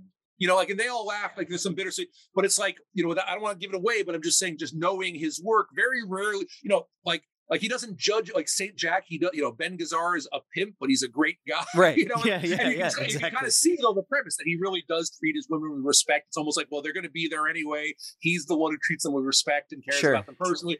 And then Owen Wilson, part of the gag is, he is a good guy. All these hookers he keeps giving $30,000 to is saving their lives, and they're going out and doing things with them. I mean, and so he is a sweethearted fuck up. I mean, in a sense, it's not like we're not, saying he does the right thing. But see, one telling moment is the long take of him calling the escort service early in the film, which is pretty similar in both versions. They actually keep the long take. However, they do drop the Tom Petty song in the background, and she's funny that way. If you watch closely, some of the dialogue Catherine Hahn and the children have is different. They didn't reloop it. But at the end of it, he's talked to his wife. He's made the appointment for the escort. He puts the phone down and he has this look on his face like, I know this is wrong what I'm doing, but I can't stop myself. And so he doesn't, he's very upset. He feels guilty about Catherine Hahn just getting off the phone when and they cut that beat out of the scene. Yeah. She's funny that way. So that's where you could say, I know what you're saying. You're right. At some level, it's more of a real movie. It's more venomous and more heart. There's just I guess what I'm saying is that there's just more nuance to it that gets completely robbed. Well, look, and James, you said this earlier. Bogdanovich made a career out of those dichotomies in his characters, right? I mean, that's what makes his movies so indelible and timeless. Is when you go back to The Last Picture Show, which I rewatched last week, right, in preparation for this, like. Every character there's more than a few things going on, right? All the way down, all the way down to, the Ellen Burstyn character, right? And there's so many layers, and you couldn't say any of those people are bad people, right? I mean, they have motivations, they make mistakes, right? And I think throughout his films, he's always playing with that. I mean, really, the only genre villain, and even this is a stretch because there's obviously a social political thing he's getting at, is the shooter in Targets, right? Because he's just a psychopath. But even that, he's playing off of the tower shootings, right? He's playing off of the moment in the 60s, right? So even though that guy's obviously a full villain, there is an examination behind that character that you're not going to get in your usual B movie, second reel, whatever scenario, I mean, there's a lot of eccentric notes, like in Squirrels to the Nuts, once Imogen Poots as a prostitute proves to be the best actress for his play, the oddball choice, he has to, she is the best, I'll hire her, even though it's going to really doom him. Ruin his life. And then even at the end of the film, or not at the end of the film, but I mean, as it progresses, she's like, you still think we're going to do the plays? Like, of course, it's sort of like these. No, the best. Art is paramount. Well, I love that he's like, of course, we're professionals, right? Doesn't he say that? He does. And it's like, even at the end, when the rehearsal's going badly, but Catherine Hahn still shows up to rehearse, it's like, no, we're doing the play, it's just how crazy it's going to be. And this is where I kind of felt, it does sort of feel like one of those El Dorado, where the summation, because you do have like the theater stuff of Noises Off, you have the, you have the They All Laugh New York stuff, you have the wacky comedy. And it's as I said to Peter, which I guess maybe I'll tell the story chronologically. So before I tell you what I said, I got the film, I got it back. Now, luckily, the modern world, I mean, it's sort of like the internet's a horrible thing, but it did help in this case because Bill Tech, I was able to become friends with Bill Tech, and Bill Tech could get in touch with Peter. And Bill Tech wrote Peter something like, basically like, hey, in case you were wondering, some guy in New York, I mean, who's a really good guy or something like that, he's got Squirrels to the Nuts. And so I find an email. I didn't know exactly when he did it. I didn't know it was coming. I just, Bill said he was going to talk to Peter at some point. I get this email from Peter Bogdanovich where he's like, what? What is going on here?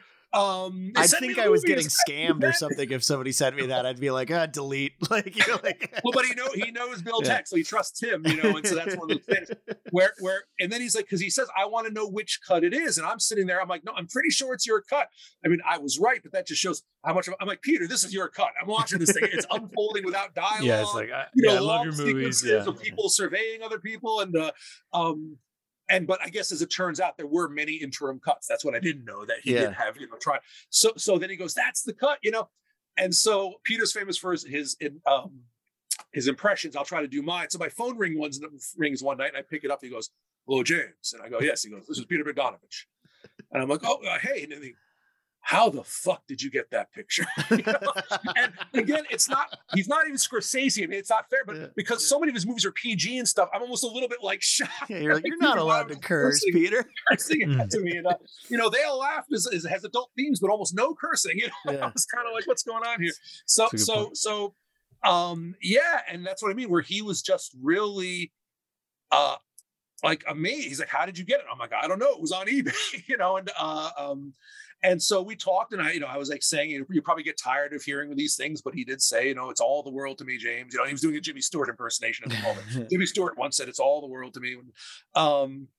And so the thing is just from that point forward, as I discussed in my article, I sent him the movie. So again, I just sent him an MP4, and I sent him some Blu-rays, what I had of it.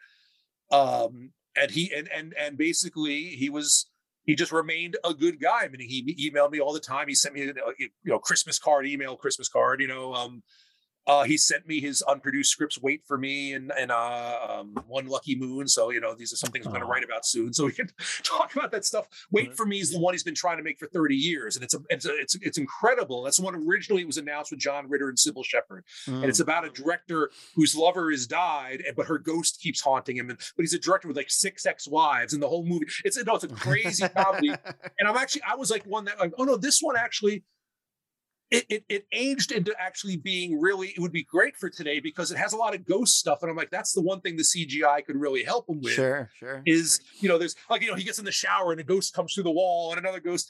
And it's a crazy movie. Again, he loves ensemble pieces. It's like 25 characters. So he was sending me these scripts and that one had been around for 30 years, but One Lucky Moon was a recent one, and so it's like he was 80 years old, but like, again, Scorsese's about the same age, Coppola, they're all still out there. And I think the best thing I can say quickly is it's terrible that he had to die, but I think it's much better that he spent the last 15 months of his life with this film back in its proper form. It's Amen. Like he was, it's sad, but it's better to die having something to live for than just waiting for death. It's like he said to me, "My lost child has returned," and and I can't believe it. And I think I quoted, it's such a good picture, but it wasn't ego. It was more just like, oh, of course. Like, I'm not crazy. I made this film. I thought it was right for 8 years. And then I asked him, I'm like, "Why didn't you talk about it though?" And he said, quickly, well, lawyer's advice, which was, you could read a lot of different ways. Sure. But I think the inference was he was getting to direct again. He was directing Owen Wilson and Jennifer Aniston in a film. He was born in 39. So he was 75 or something when he shot at 74. And I think he was just, even if this one falls apart, I want to get another chance. And he thought maybe, I don't want to be seen as difficult. Everybody knows I sued on Mask. Everybody knows the difficulties where they all laughed. I haven't had much of a chance to direct in a long time. If I go to war one more time, it's going to be people are going to stay away with me. I mean, this is partially me extrapolating. He said these things, but of course, and when I said to him, but that the trouble is, if people saw Squirrels to the Nuts, they know you can, you still direct as well as you ever did. She's Funny That Way is kind of a mangled thing. And he was like, yeah. So it's like he knew by this point. It's like, and the funny thing is, so sure enough, as I mentioned, because as we can mention, She's Funny That Way ends with Quentin Tarantino showing up as if this is a happy ending. He's sweaty. He's talking like he's on speed, which maybe his natural state, but it's just a very strange thing in the movie. Sure. He shows up. He grabs Imogen Poots. He's like, "Come on, we're going to be late for the Sonny Chiba Film Festival." And I'm just like, I don't really think Sonny Chiba was going to come up in any Peter Bogdanovich films. And Peter said, well, no, he came up with that, but I was, it was like, since he was playing himself, I figured Quentin should say what he wants to say. But so the thing is, Peter directed all that stuff. That's going back to the point. So yeah, Peter never left the project because he just desperately wanted to keep it his project as much as he could. So he did shoot that interview footage, but you can see it's shot very quickly because it's all over the shoulder, which is never the way he shoots. She talks, and then you cut back to Ileana Douglas when she talks. It's all tight close-ups. Yeah, shooting coverage for the first time. Yeah, shooting. Yeah. Well, I don't even know if it was really coverage other than they just had to shoot probably a day. They had a day to shoot. So he's just doing one camera on one on the other. I think Poots has a wig because her hair was probably different by that point because it's not the same hair she has in the movie. So right. I think it will be a wig, which, it's okay. And it doesn't work. And so a couple of things I'll say, because this is interesting. Bill Tech mentioned this. I don't think it's indiscreet, that he said that Peter and Louise, it was just, they became closer again because it was probably a very tense situation when the movie was stripped of them and didn't come out the way they wanted to. And it's just this year having I don't want to be too, their shared child, the thing they made together back. It's like they were both very enthused. And then Luis is a sweetheart. When my family had COVID, she called, or no, I had called that time, but she got on the phone. She got on the phone. She's like, James, I want to talk to you. How's your family doing? So they both, they both just seem so, who knows about Hollywood, but they were genuine. They were sweet. They were never, I cannot stress enough what you did for me. He would talk that way. And the sad part is, and I'll just bring this up because it is sort of part of the story, is again, it was like there was no money involved or anything, but it was like he said, because I'm thinking of doing a book of my humpback movie reviews. We talk about movies that are sort of imperfect, like Illegally Yours, and like Blake Edwards' A Fine Mess, and Looker, and things like that. And he's like, oh, of course I'll write a forward for that. And there's a lot of nice stuff that we were talking about that, of course, isn't going to happen. Just because of the situation. But that being said, obviously, because Peter was a friend, but I was like, well, what happens now that he's gone? What's happening to the movie? Because what happened was there were music rights issues that putting the Sinatra song back in, and the Petty songs were complicated because back when he made They All Laughed, Frank Sinatra was his personal friend. And so he gave him New York, New York, and I think 4 other songs for like $5,000 total. He's just like, okay, can you afford $5,000? And Peter's like, yeah. But at this point, Frank Sinatra's long gone, and Nancy Sinatra's 82 years old. I think the lawyers are in charge now. So it's kind of like, oh, you want New York, New York? That'll cost you. I'm making a number up, $500,000 or whatever it is. Right. Probably close, yeah. So I think one reason, in case you're wondering, although I can't really officially say this, why is my copy still the only copy that seems to exist? Because they're showing my tape at MoMA. That's what they're showing at the museum. Is maybe because it took them so long to get the music rights cleared up, and apparently they did get them cleared up. Obviously they did. They weren't going to spring for any expensive DCPs or anything like that until they knew they could make, they could keep the songs in the movie. And apparently the ink's still dry and all that. In other words, it just sort of, because it's showing this quickly because Peter passed away. I think Peter was still working on it, and it may not have debuted until later. Sure. It was Peter's schedule, but since he passed away, the good news is, Luis and I guess Peter's daughters are good stewards, and they were able to keep it, the process going, and they were able to set this up because Peter does have friends and fans. I think Dave Kerr and various people reached out like, hey, we'd be happy to do this.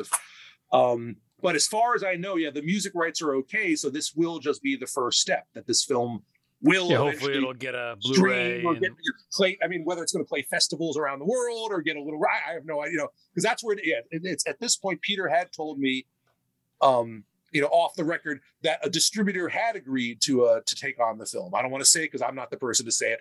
Sure. I think the article mentioned the joke that the title was ridiculous. It was like Squirrels to the Nuts, Peter Bogdanovich's director's cut of She's Funny That Way. Oh my God. Long was the official title, but he was laughing. But I'm like, I think he was like, I'll settle for that if it means the film. If the film's coming out, they can call it that all they want. So things were going well, except for the music rights, meaning that they had to figure out how to get the songs at an affordable rate to keep them. Because again, and that's what I mean, that is his final cut, because I don't think he's never going to add a score to it. None of his films have scores except for Nickelodeon has a little bit of that silent movie type. I was going to say, that has a little bit of a score. And Noises Off has a little bit of music during some of the transitions, like from like the first act to the second act. but again, Noises Off was not a personal project. But if you watch it again, the second act of that film, it's like a 3-act film. It's the closest he ever got to making a silent movie, which I think, because they're all backstage where you're not. It's my allowed favorite. To talk. That middle part's my favorite part of that. Yeah, and they're running around, and it's all visual comedy and long takes. He doesn't use any music during that, So I'm just saying that I think with this movie, it was really just, I'll do my usual thing: sound effects, songs on radios in the background. So I think when like Pendleton and George Morfogen are in a car, I think it might be a Louis Armstrong song playing on the radio. You know, and then during the ending credits, the Tom Petty's King's Highway comes on pretty loud. I got the impression, although I'm not the expert, that the Petty stuff came, he was good friends with Petty, and Petty's widow or whatever just signed off. But that's nice. I was going to say, because obviously Petty's passed since as well. You know, well, it's so many. I mean, now Peter's passed, but it was just poor old George Morfogen had already passed a few years ago, right? And it's just is Pendleton still alive too? Pendleton's still alive. I have no idea what could, but I mean, he's definitely alive. And like 2 or 3 years ago, he was in a play. So I mean, even in his late 70s or early 80s, he was still alive. Right. God bless. I haven't heard much about it now, but yeah, it's such a great tale. And then to your point, you know, it's so well said. It's a sad ending, obviously, because we've lost Peter Bogdanovich, and he was a master. He was still working, like you said. But the silver lining, a significant silver lining, is this thing of you kind of discovering this version of his movie that was his version, and him being able to receive it, you know, in that last, you know, year and a half of his life, and have that joy of, hey, it's not lost, right? Like, well, it's a great final. Obviously, you want this to be his final work, not She's Funny That Way. It's completely, you know. And we should say, you know, he did direct, right? The Great Buster Celebration is this documentary about Buster. Well, his documentary, his which is quite. It's pretty straight down the middle. I mean, I watched it. It's you know, it's documentary about Buster Keaton, but in terms of, it's a really good last narrative film. I mean, I think in the world of great directors' last movies, I mean, it's pretty strong. Up there. Yeah, it's very strong. Pretty strong. I mean, again, remember it. Even as you know, Austin Pendleton comes back. Tatum O'Neal does a cameo. I love the Tatum O'Neal cameo. I love that cameo. George Morfogen was a regular. You know, it's back in the city he loves to film in. It's you know, I just feel that's where I felt like the El Dorado, where he's really touching a lot of his themes and a lot of his. And it's sort of like, and everybody kind of gets redemption. Everybody's, you know, even Jennifer Aniston's hooked up with Reese Ifans, even though she's a pretty ridiculous, not a particularly pleasant character, but it's like, well, she just had to find the right guy for her. If there is a villain in the movie, I think it would be her. I think if we had to place a villain, but and then we haven't even mentioned, I think it's worth mentioning, because I think people who saw She's Funny, they have no idea it's how different a movie it is. Stephen Dorff is in this movie. Yeah, he's not in She's Funny. Joanna cameo. Lumley actually has a scene with dialogue. Yeah. You know, it's not crazy stuff like that, where it's like, and on Twitter, it's funny because you know there's a fan. I have a Stephen Dorff fans like, what? There's a movie with Stephen Dorff, and I'm like, well, it's a cameo, but it's also a good cameo. It's very funny. It is a good. Like, it is a good cameo. Where he gets the, you know, if you like Stephen Dorff, you want to see the movie because he has a funny bit, and so ultimately, yeah, it's a terrific, and the story really is sort of a fantasy story. I mean, if you said, oh yeah, here's a guy, pick your personal favorite filmmaker that, you know, in the last year of the guy's life, you're going to become a good friend. Not as, you know, but I mean, we probably spoke on the phone 7 or 8 times, emailed 40, 50 times, whatever like that, you know. That's awesome. And just talking about movies and talking about life as my article. He did talk to me about, you know, politics and this and that and the other thing, and talked about, you know, how idiotic it was that, you know, Musk went into space or whatever, you know, like that. Right. So it's just like that I was able to personally return his movie to him. It's like it's you would never buy it if it didn't actually happen. Yeah, no, it's some bucket list stuff for sure. And then the idea that there might be, you know, because signs that, you know, whether I'm being melodramatic here for humor, but like, you know, Dorothy's trying, but like, because he would talk that way. He does believe in, you know, that there's signs and things in the life. He did believe that very much. And then after he passes, you've probably seen some of this on my Twitter feed.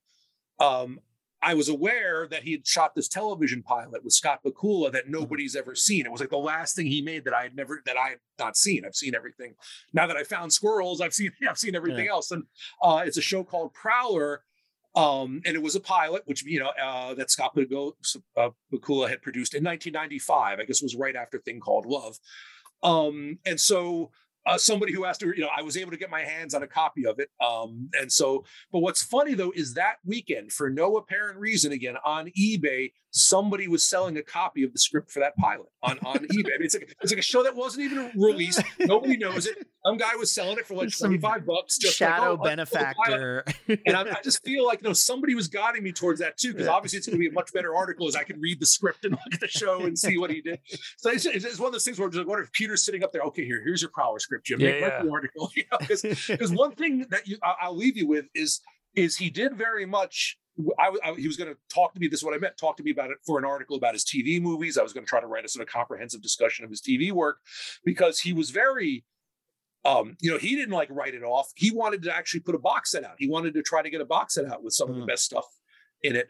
And he would say the line that I think I've used in some of my promos is, "Oh yeah, nobody saw them but millions of people." In other words, and nobody talks about Price of Heaven, but a movie shown on CBS on a Thursday night, even if it came in third, it still had 12 million people watching, right, something like that. Well, well, I'll tell you what, preparing for this talk, I was going through everything and I had that moment of like, oh, I loved a Sanely Switch. Like because I would have been, 10, 9. And like, it was a Disney Channel movie, and I really liked it. I remembered it being I was a kid. I remember it being Vivica A. Fox, David Alan Grier, like that whole movie. And it was so funny to go back and be like, oh, let me try to watch some of these. Like, definitely want to watch Texasville. So are you saying that Saintly Switch was actually your introduction to Peter Bogdanovich?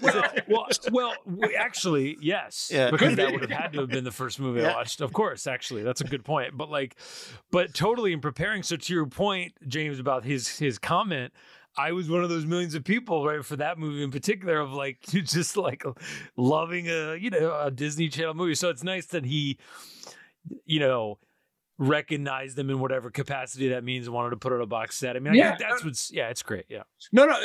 The thing that was interesting, I actually made this point to him, and I'll use it in my article, but I'll throw it out here first, is at some level, if you want to study the TV work, and, Peter obviously had a great connection to classic Hollywood in the old, it's almost like that was the closest he was ever going to be to being like a studio director, where you're getting assignments. It's not like he's sitting there as an auteurist making Daisy Miller or even They All Laugh. It's like, I'm working for Warner Brothers. This week you're directing Saintly Switch. Okay, this week you're directing Price of Heaven. Yeah. This week you're directing it. And it's like, like some of his favorite stuff, like Dime a Dance was the film noir thing he shot for the Fallen Angel show.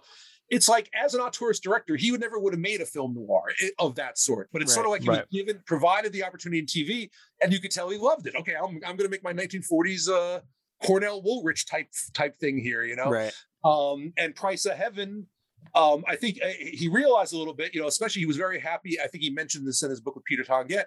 He got to work with some of the great Black actors of Hollywood, Sidney Poitier and then Cicely Tyson. Mm-hmm. And again, they weren't box office by that point. You weren't going to make theatrical films with them. It's just a fact in a sense as the leads. But TV movies, he got to do a film with Sidney Poitier as the lead, and you got to do a film with Cicely Tyson as a lead. And Saintly Switch is like silly, but it's like, okay, now I'm going to do the classic Freaky Friday.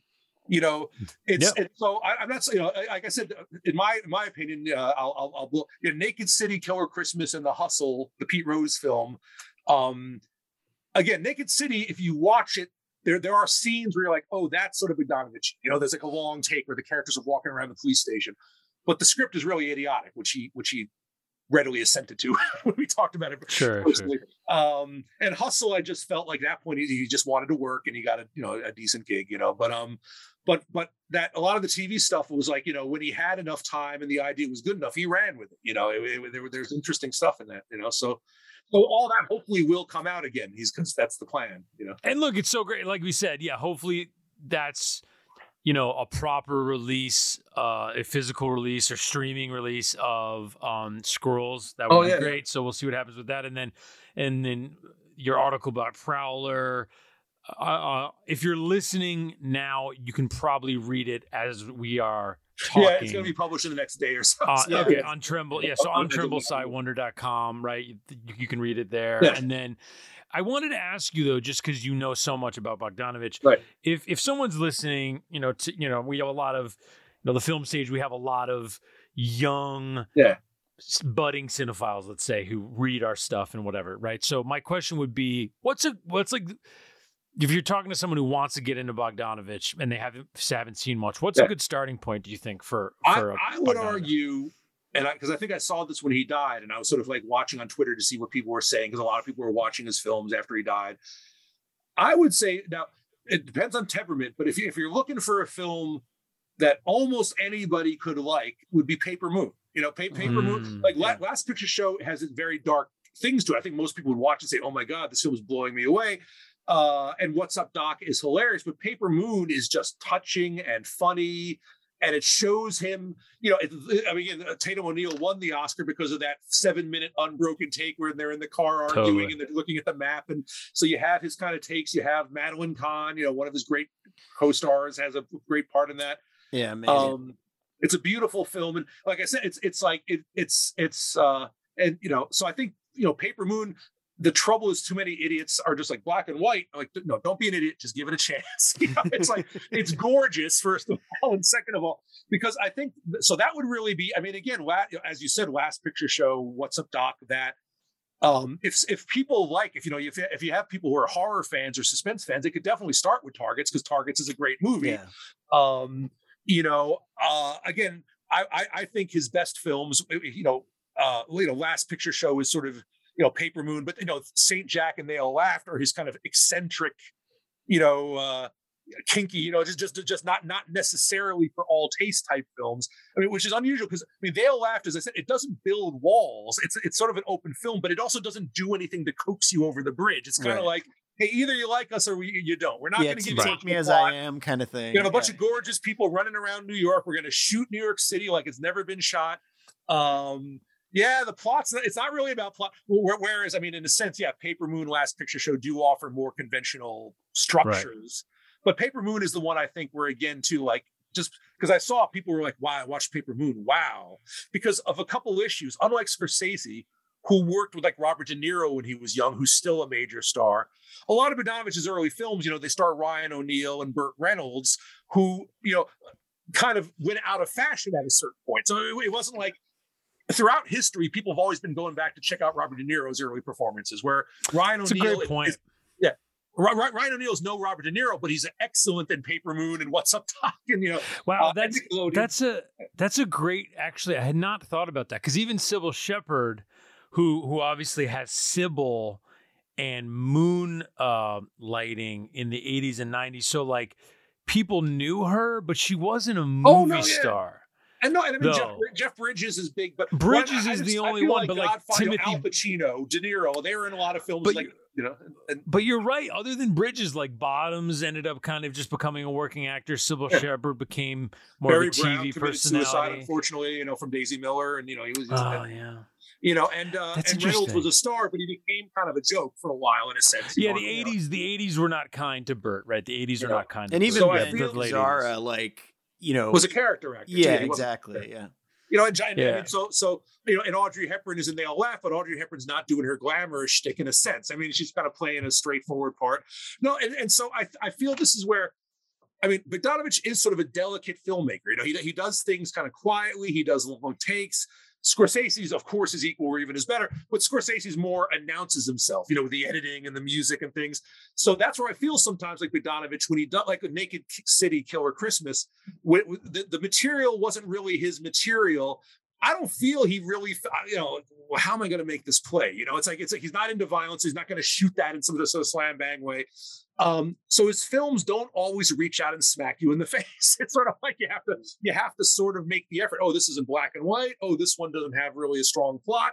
You know, like Saint Jack is sort of just 2 hours in the life of a guy. You follow him. So in a sense, he's sort of in between. There are parts of him that are like Cassavetes, you know, where he's unyielding and does what he wants. Yeah, I was just going to say that, especially with some of those movies, if you had no idea who directed like Saint Jack or something, you know, you'd be forgiven for mistaking it for a Cassavetes or something. Yeah. But have you seen Thing Called Love, the River Phoenix film with Sandra Bullock? Yeah. See, that's one where it's sort of like it's a 2.5-star script or whatever. You know, it's basically a fairly serviceable story about a young woman going to Nashville. But I find it's one of those films everybody seems to like it because Bogdanovich directs in a quiet way, but then you keep coming back to it. You know, there's so much in it, and just from the staging to the what he decides to focus on to what he decides to underplay. that I know a lot of people, like, it's like they're passionate about Thing Called Love, which I'm not particularly passionate about. It's not my movie. I'm a little older, maybe, I'm like a They All Laugh guy, but I like a friend on Twitter who's from England. He's like, Thing Called Love, man, it's great. I'm not going to argue with him. I'm like, I think it's very good. But you are right that it does, that movie even retains some of like the murkier, nuanced relationships that we were talking about and things like that in terms of like the River Phoenix, Dermot Mulroney, Samantha. Yeah, like in the end, they're all friends. Yeah, yeah. Well, and Bogdanovich, and also, he knew movie stars when he saw them, and you can tell in that movie he's squeezing everything he can get out of Sandy Bullock because he knows what she's given him. Yeah, and I think not every director is going to do that. Yeah, no, she's great, and I think the Mulroney. I mean, these were all top actors, and I think he.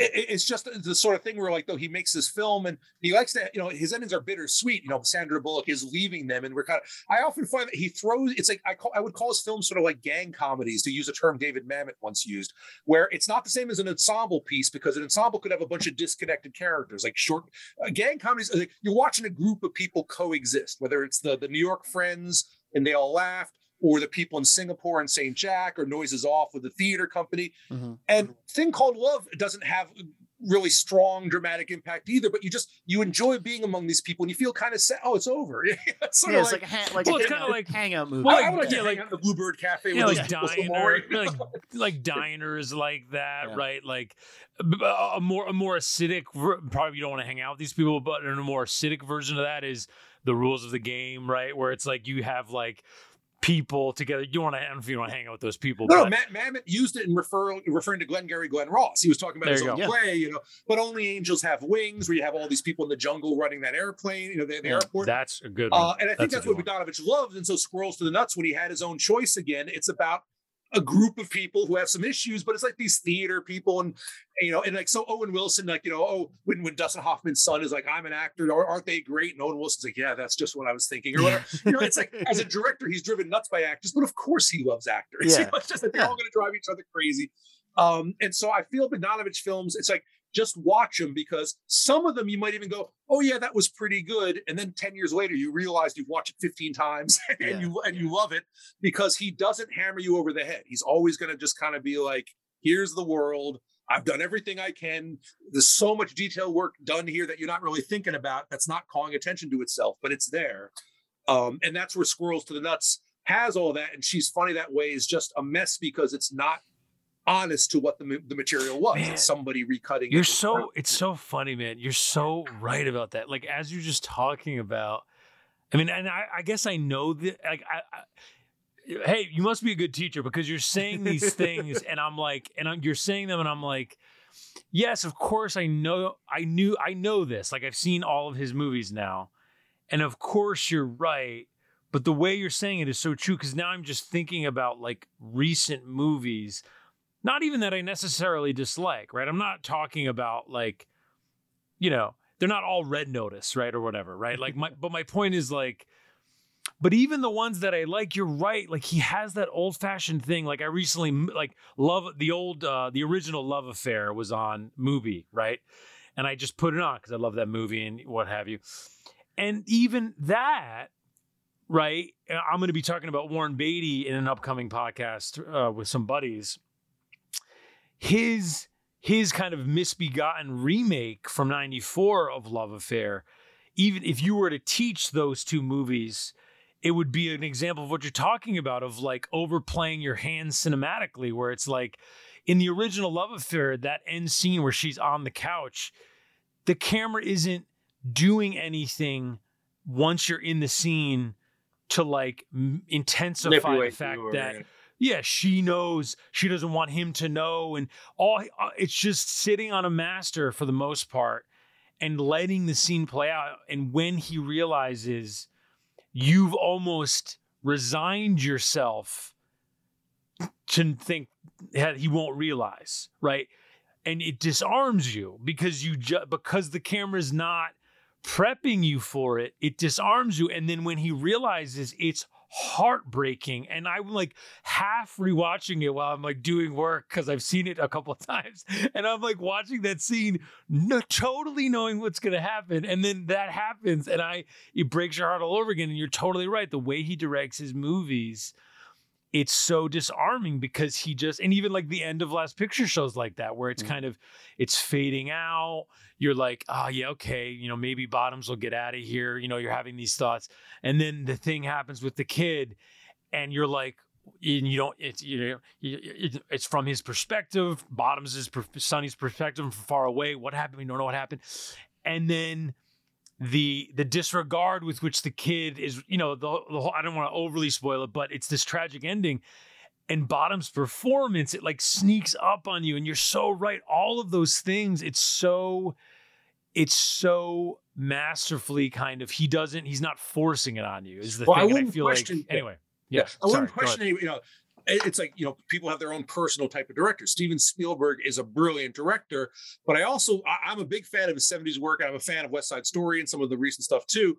But I'm more of a Bogdanovich guy, meaning Spielberg, if there's a moment that's emotional, John Williams' music's going to be all over it and the camera's going to zoom in. It's going to be as well done as it can be doing that. But it's like Bogdanovich, if you like listen to his commentaries, he laughs. He even goes, I feel it's cheating to use a score, which is really eccentric because, those old Howard Hawks films, they had scores. It's like, right, no, Bogdanovich, right. They say, but Bogdanovich's films are very unique things. And like even the ending of Mask, which we might have talked briefly about on Twitter recently. I forgot if we were talking. Yeah, we were talking. There's a movie that if Spielberg had made it, there would be music swell. He'd find a way to make it great. But the whole last 15 minutes when Rocky Dennis dies and Cher's dealing with it, there's no score and there's long takes. There's no, it's like he has a couple close-ups of her face, but it's just he's really counting on his own intelligence and the intelligence of the audience. That it's an incredible ending where she's throwing things and breaking the light in the house, and then she's just sort of crying over his body, and it's lacking so much of what Hollywood demands now. That's one reason he sort of got out of favor is you don't have film people running this. Like when he made Last Picture Show and Bob Raffleson, I believe, told Sugarman or Schneider or whoever was running, don't worry, this is going to work. It's going to cut like butter. I think that was the direct quote. Schneider accepted it. It's like right. Today, I think you have these conglomerates where people don't even know what movies are half the time, or they just have a basic, it's like, no, we need coverage so we can recut it. In fact, shoot it in front of a green screen so we can change the background. Like when, and so he was sort of out of time, and that's why it's beautiful that you do see. But in the 21st century, he, once he had an opportunity, he had the cast, he had a script he liked, he pulled it off. He did his thing one more time, in a sense. And Cat's Meow was 21st century too. So there you go. He did a couple good things in the 21st century. But Squirrels to the Nuts, I think, is more his thing. He likes humor. I think Cat's Meow was kind of dark in a way where he directed it very well, but it wasn't really his I like the Cat's Meow. He's definitely the performance he gets out of Dunst is kind of an early, it's an early harbinger of where we are, now. Hopefully, potentially potential Oscar winning Dunst. We'll see. I feel like it's probably we'll see. Yeah, no. Cat's Meow was a very good film. I just a couple of things. I actually thought one thing that kept it from being a masterpiece. I mean, I don't want to keep you on too long. Is that Christopher Plummer was originally cast in the part of Hearst. He was the original Hearst. But he stepped out because of exhaustion like a week or 2 weeks before. Oh man. Was it It's Herman, right? Edward Herman. Edward Herman, this is unfair, but he rest in peace too, but I feel Edward Herman is actually rather one note in that part. He's sort of he's kind of big and oafish, and I feel the film suffers a little because Dunst and Izzard, who are excellent, are kind of sidelined for the last 25 minutes, the way the script's constructed. The last 25 minutes is Herman running around and getting Jennifer Tilly on his side. And they're the more caricaturish characters. And I feel Cat's Meow doesn't quite hit a home run because Dunst and Izzard were really the heart of that movie for the first 75 minutes. And they're just kind of in there, go to your room, stay out of this. I think Plummer might have kept, the ending stronger for me because he's grade A movie star material. That's interesting. Definitely. If you're listening, check out the Cat's Meow, just because even the True Hollywood Story, it's about the death of Thomas Ince is so fascinating. But I don't disagree with you. I don't disagree with you on that. Edward Herrmann, who, speaking of Timothy Bottoms, is in The Paper Chase, bringing it back to the beginning. But I would like him in The Lost Boys. I mean, he's great in The Lost. He's great in The Lost Boys. Yeah, he's great. I just want to mention before we let you go, your Twitter is well worth the follow. You're on Twitter at JF Kenney. In the article and in our podcast notes, we'll tag you there, and obviously we'll tweet about this, so you'll be able to follow him in any capacity after you listen to this episode. I guess what are our final Bogdanovich thoughts? I mean, I would just start by saying, it's such a blessing that Squirrels to the Nuts is in the world, and it's awesome that it's screening, and it's heartening that hopefully it'll see, like we're talking about, a myriad of releases and kind of proper finishing and all these things where it can kind of be seen by the masses. And I think, all we just talked about is such a kind of a great final note, which is to say, you're so right, Bogdanovich. Final frame, final thoughts. Squirrels to the Nuts is a great encapsulation of what he did, and it is this weird alchemy of a guy who loved the old Hollywood movies, but in making his version of those films employed at the time newer techniques, and that those two things congealing create. I don't even know of another filmmaker who you would say makes movies like Bogdanovich, right? I think that speaks to him as a filmmaker, right? Like, who would even you compare him to? I think he's very quiet, but he's as singular as Scorsese or exactly. But it's just he very much. I mean, I think I mentioned, and not just me. I think this was the general sort of consensus when he died. Is just this. It really does feel like one of the last remaining threads between now and then is just gone, right? And I think just hearing you guys talk about it and rewatching a bunch of his movies in prep, like that is all over his body of work. Like not even just in who he was as a film appreciator in terms of how he, the interviews that he gave and his work as a chronicler of, great films, but yeah, to your point, Dan, like just the way his movies feel, it just does feel like this weird evolution that bridges that gap, and even like not to linger forever, but even like in Mask, right? When Sam Elliott arrives, it is scenes before him and Cher have dialogue, and only in their looks at each other do they have history. Like there is nothing there. I feel like if you made that movie now, there would be like, hey, Cher, did you hear that?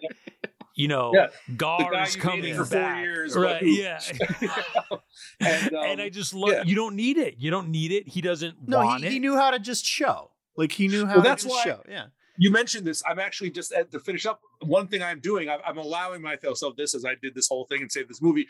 I'm just saying I'm showing one of my classes both Squirrels to the Nuts and She's Funny That Way, and to discuss, which do you prefer? Awesome. What are the changes? Why? Honestly, let us know how that goes. Yeah. Please, James, email us or let us know. Because it's sort of like I'm curious to see students who are not necessarily film enthusiasts, but again, they were curious. They all know who Owen Wilson is, and actually they know who Catherine Hahn is. She's relatively hot these days with the WandaVision and all that. They all kind of sure. My Marvel kids all know her. So the idea just being that you're going to see, because for people who've seen She's Funny That Way, I would just finish like, I assure you haven't seen Squirrels to the Nuts. I mean, never mind, it has a different beginning and a different ending and different character fates. Footage you saw is going to feel different. It's going to have a completely different vibe to it because of the different universe in which it exists. So so it's essential. As you said, final films of it's like this.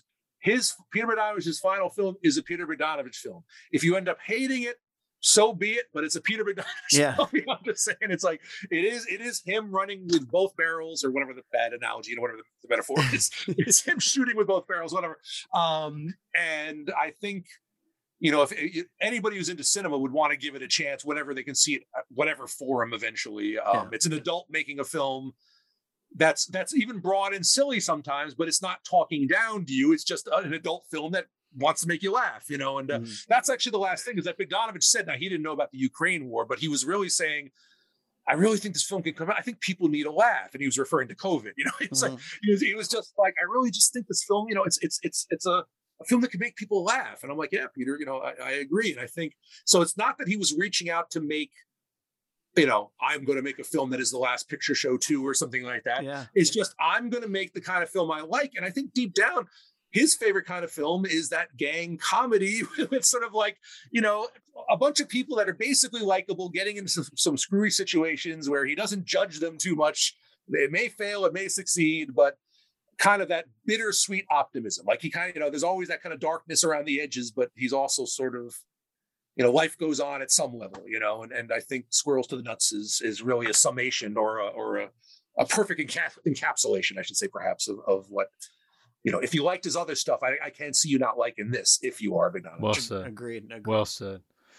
Well, you heard it from him, James Kenney, the man. TrimbleSciWonder.com is his website. And like I said, at JF Kenney on Twitter. It felt like a great final word, James, but one more time, is there anything you want to plug, promote, whatever, before we send this off? I teach 5 days a week. I do this writing stuff for fun. So basically just, keep a lookout, because I am working, with Luis and some things on some future things, which I'll let people obviously know about eventually through Twitter and through my site. And I'll keep publishing articles about 1980s films like A Fine Mess That Nobody Likes But Me. And I've been reading them, man. I've been reading your articles. I love your articles. I've been reading them. So I'm just like, I'm with you guys. I'm in the trenches. I'm just going to keep doing stuff, and let's just keep at it. And we should say, James, correct me if I'm wrong on the dates, but just if you are in New York and you would like to see Squirrels to the Nuts, it's playing at MoMA from March 28th to April 5th. And I believe, James, you're presenting the first screening of it, correct? March 28th, I'll be introducing the first screening on Monday, the March 28th, but it is running several days beyond that. So if you want to avoid me, do it at all. Feel free. Just go see the film, support the film. Go on Tuesday. I'll be there Monday. I won't be there.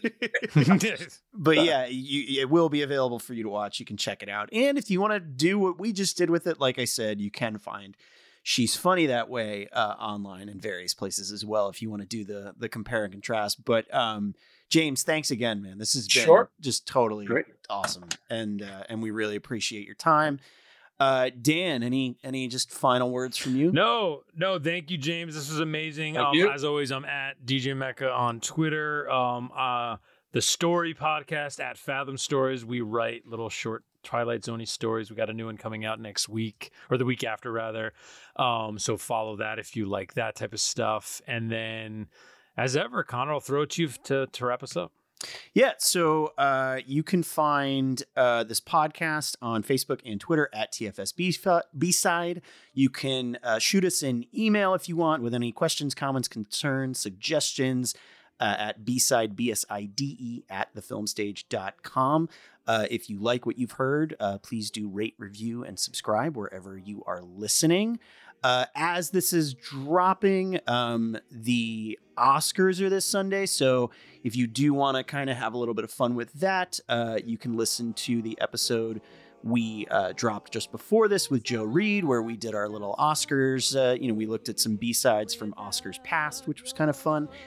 And we have a forthcoming episode with our friend Luke Hicks talking about the B-sides of Ethan Hawke. So that'll be dropping after this. But yeah, James, thank you again. And just remember, there are no old movies.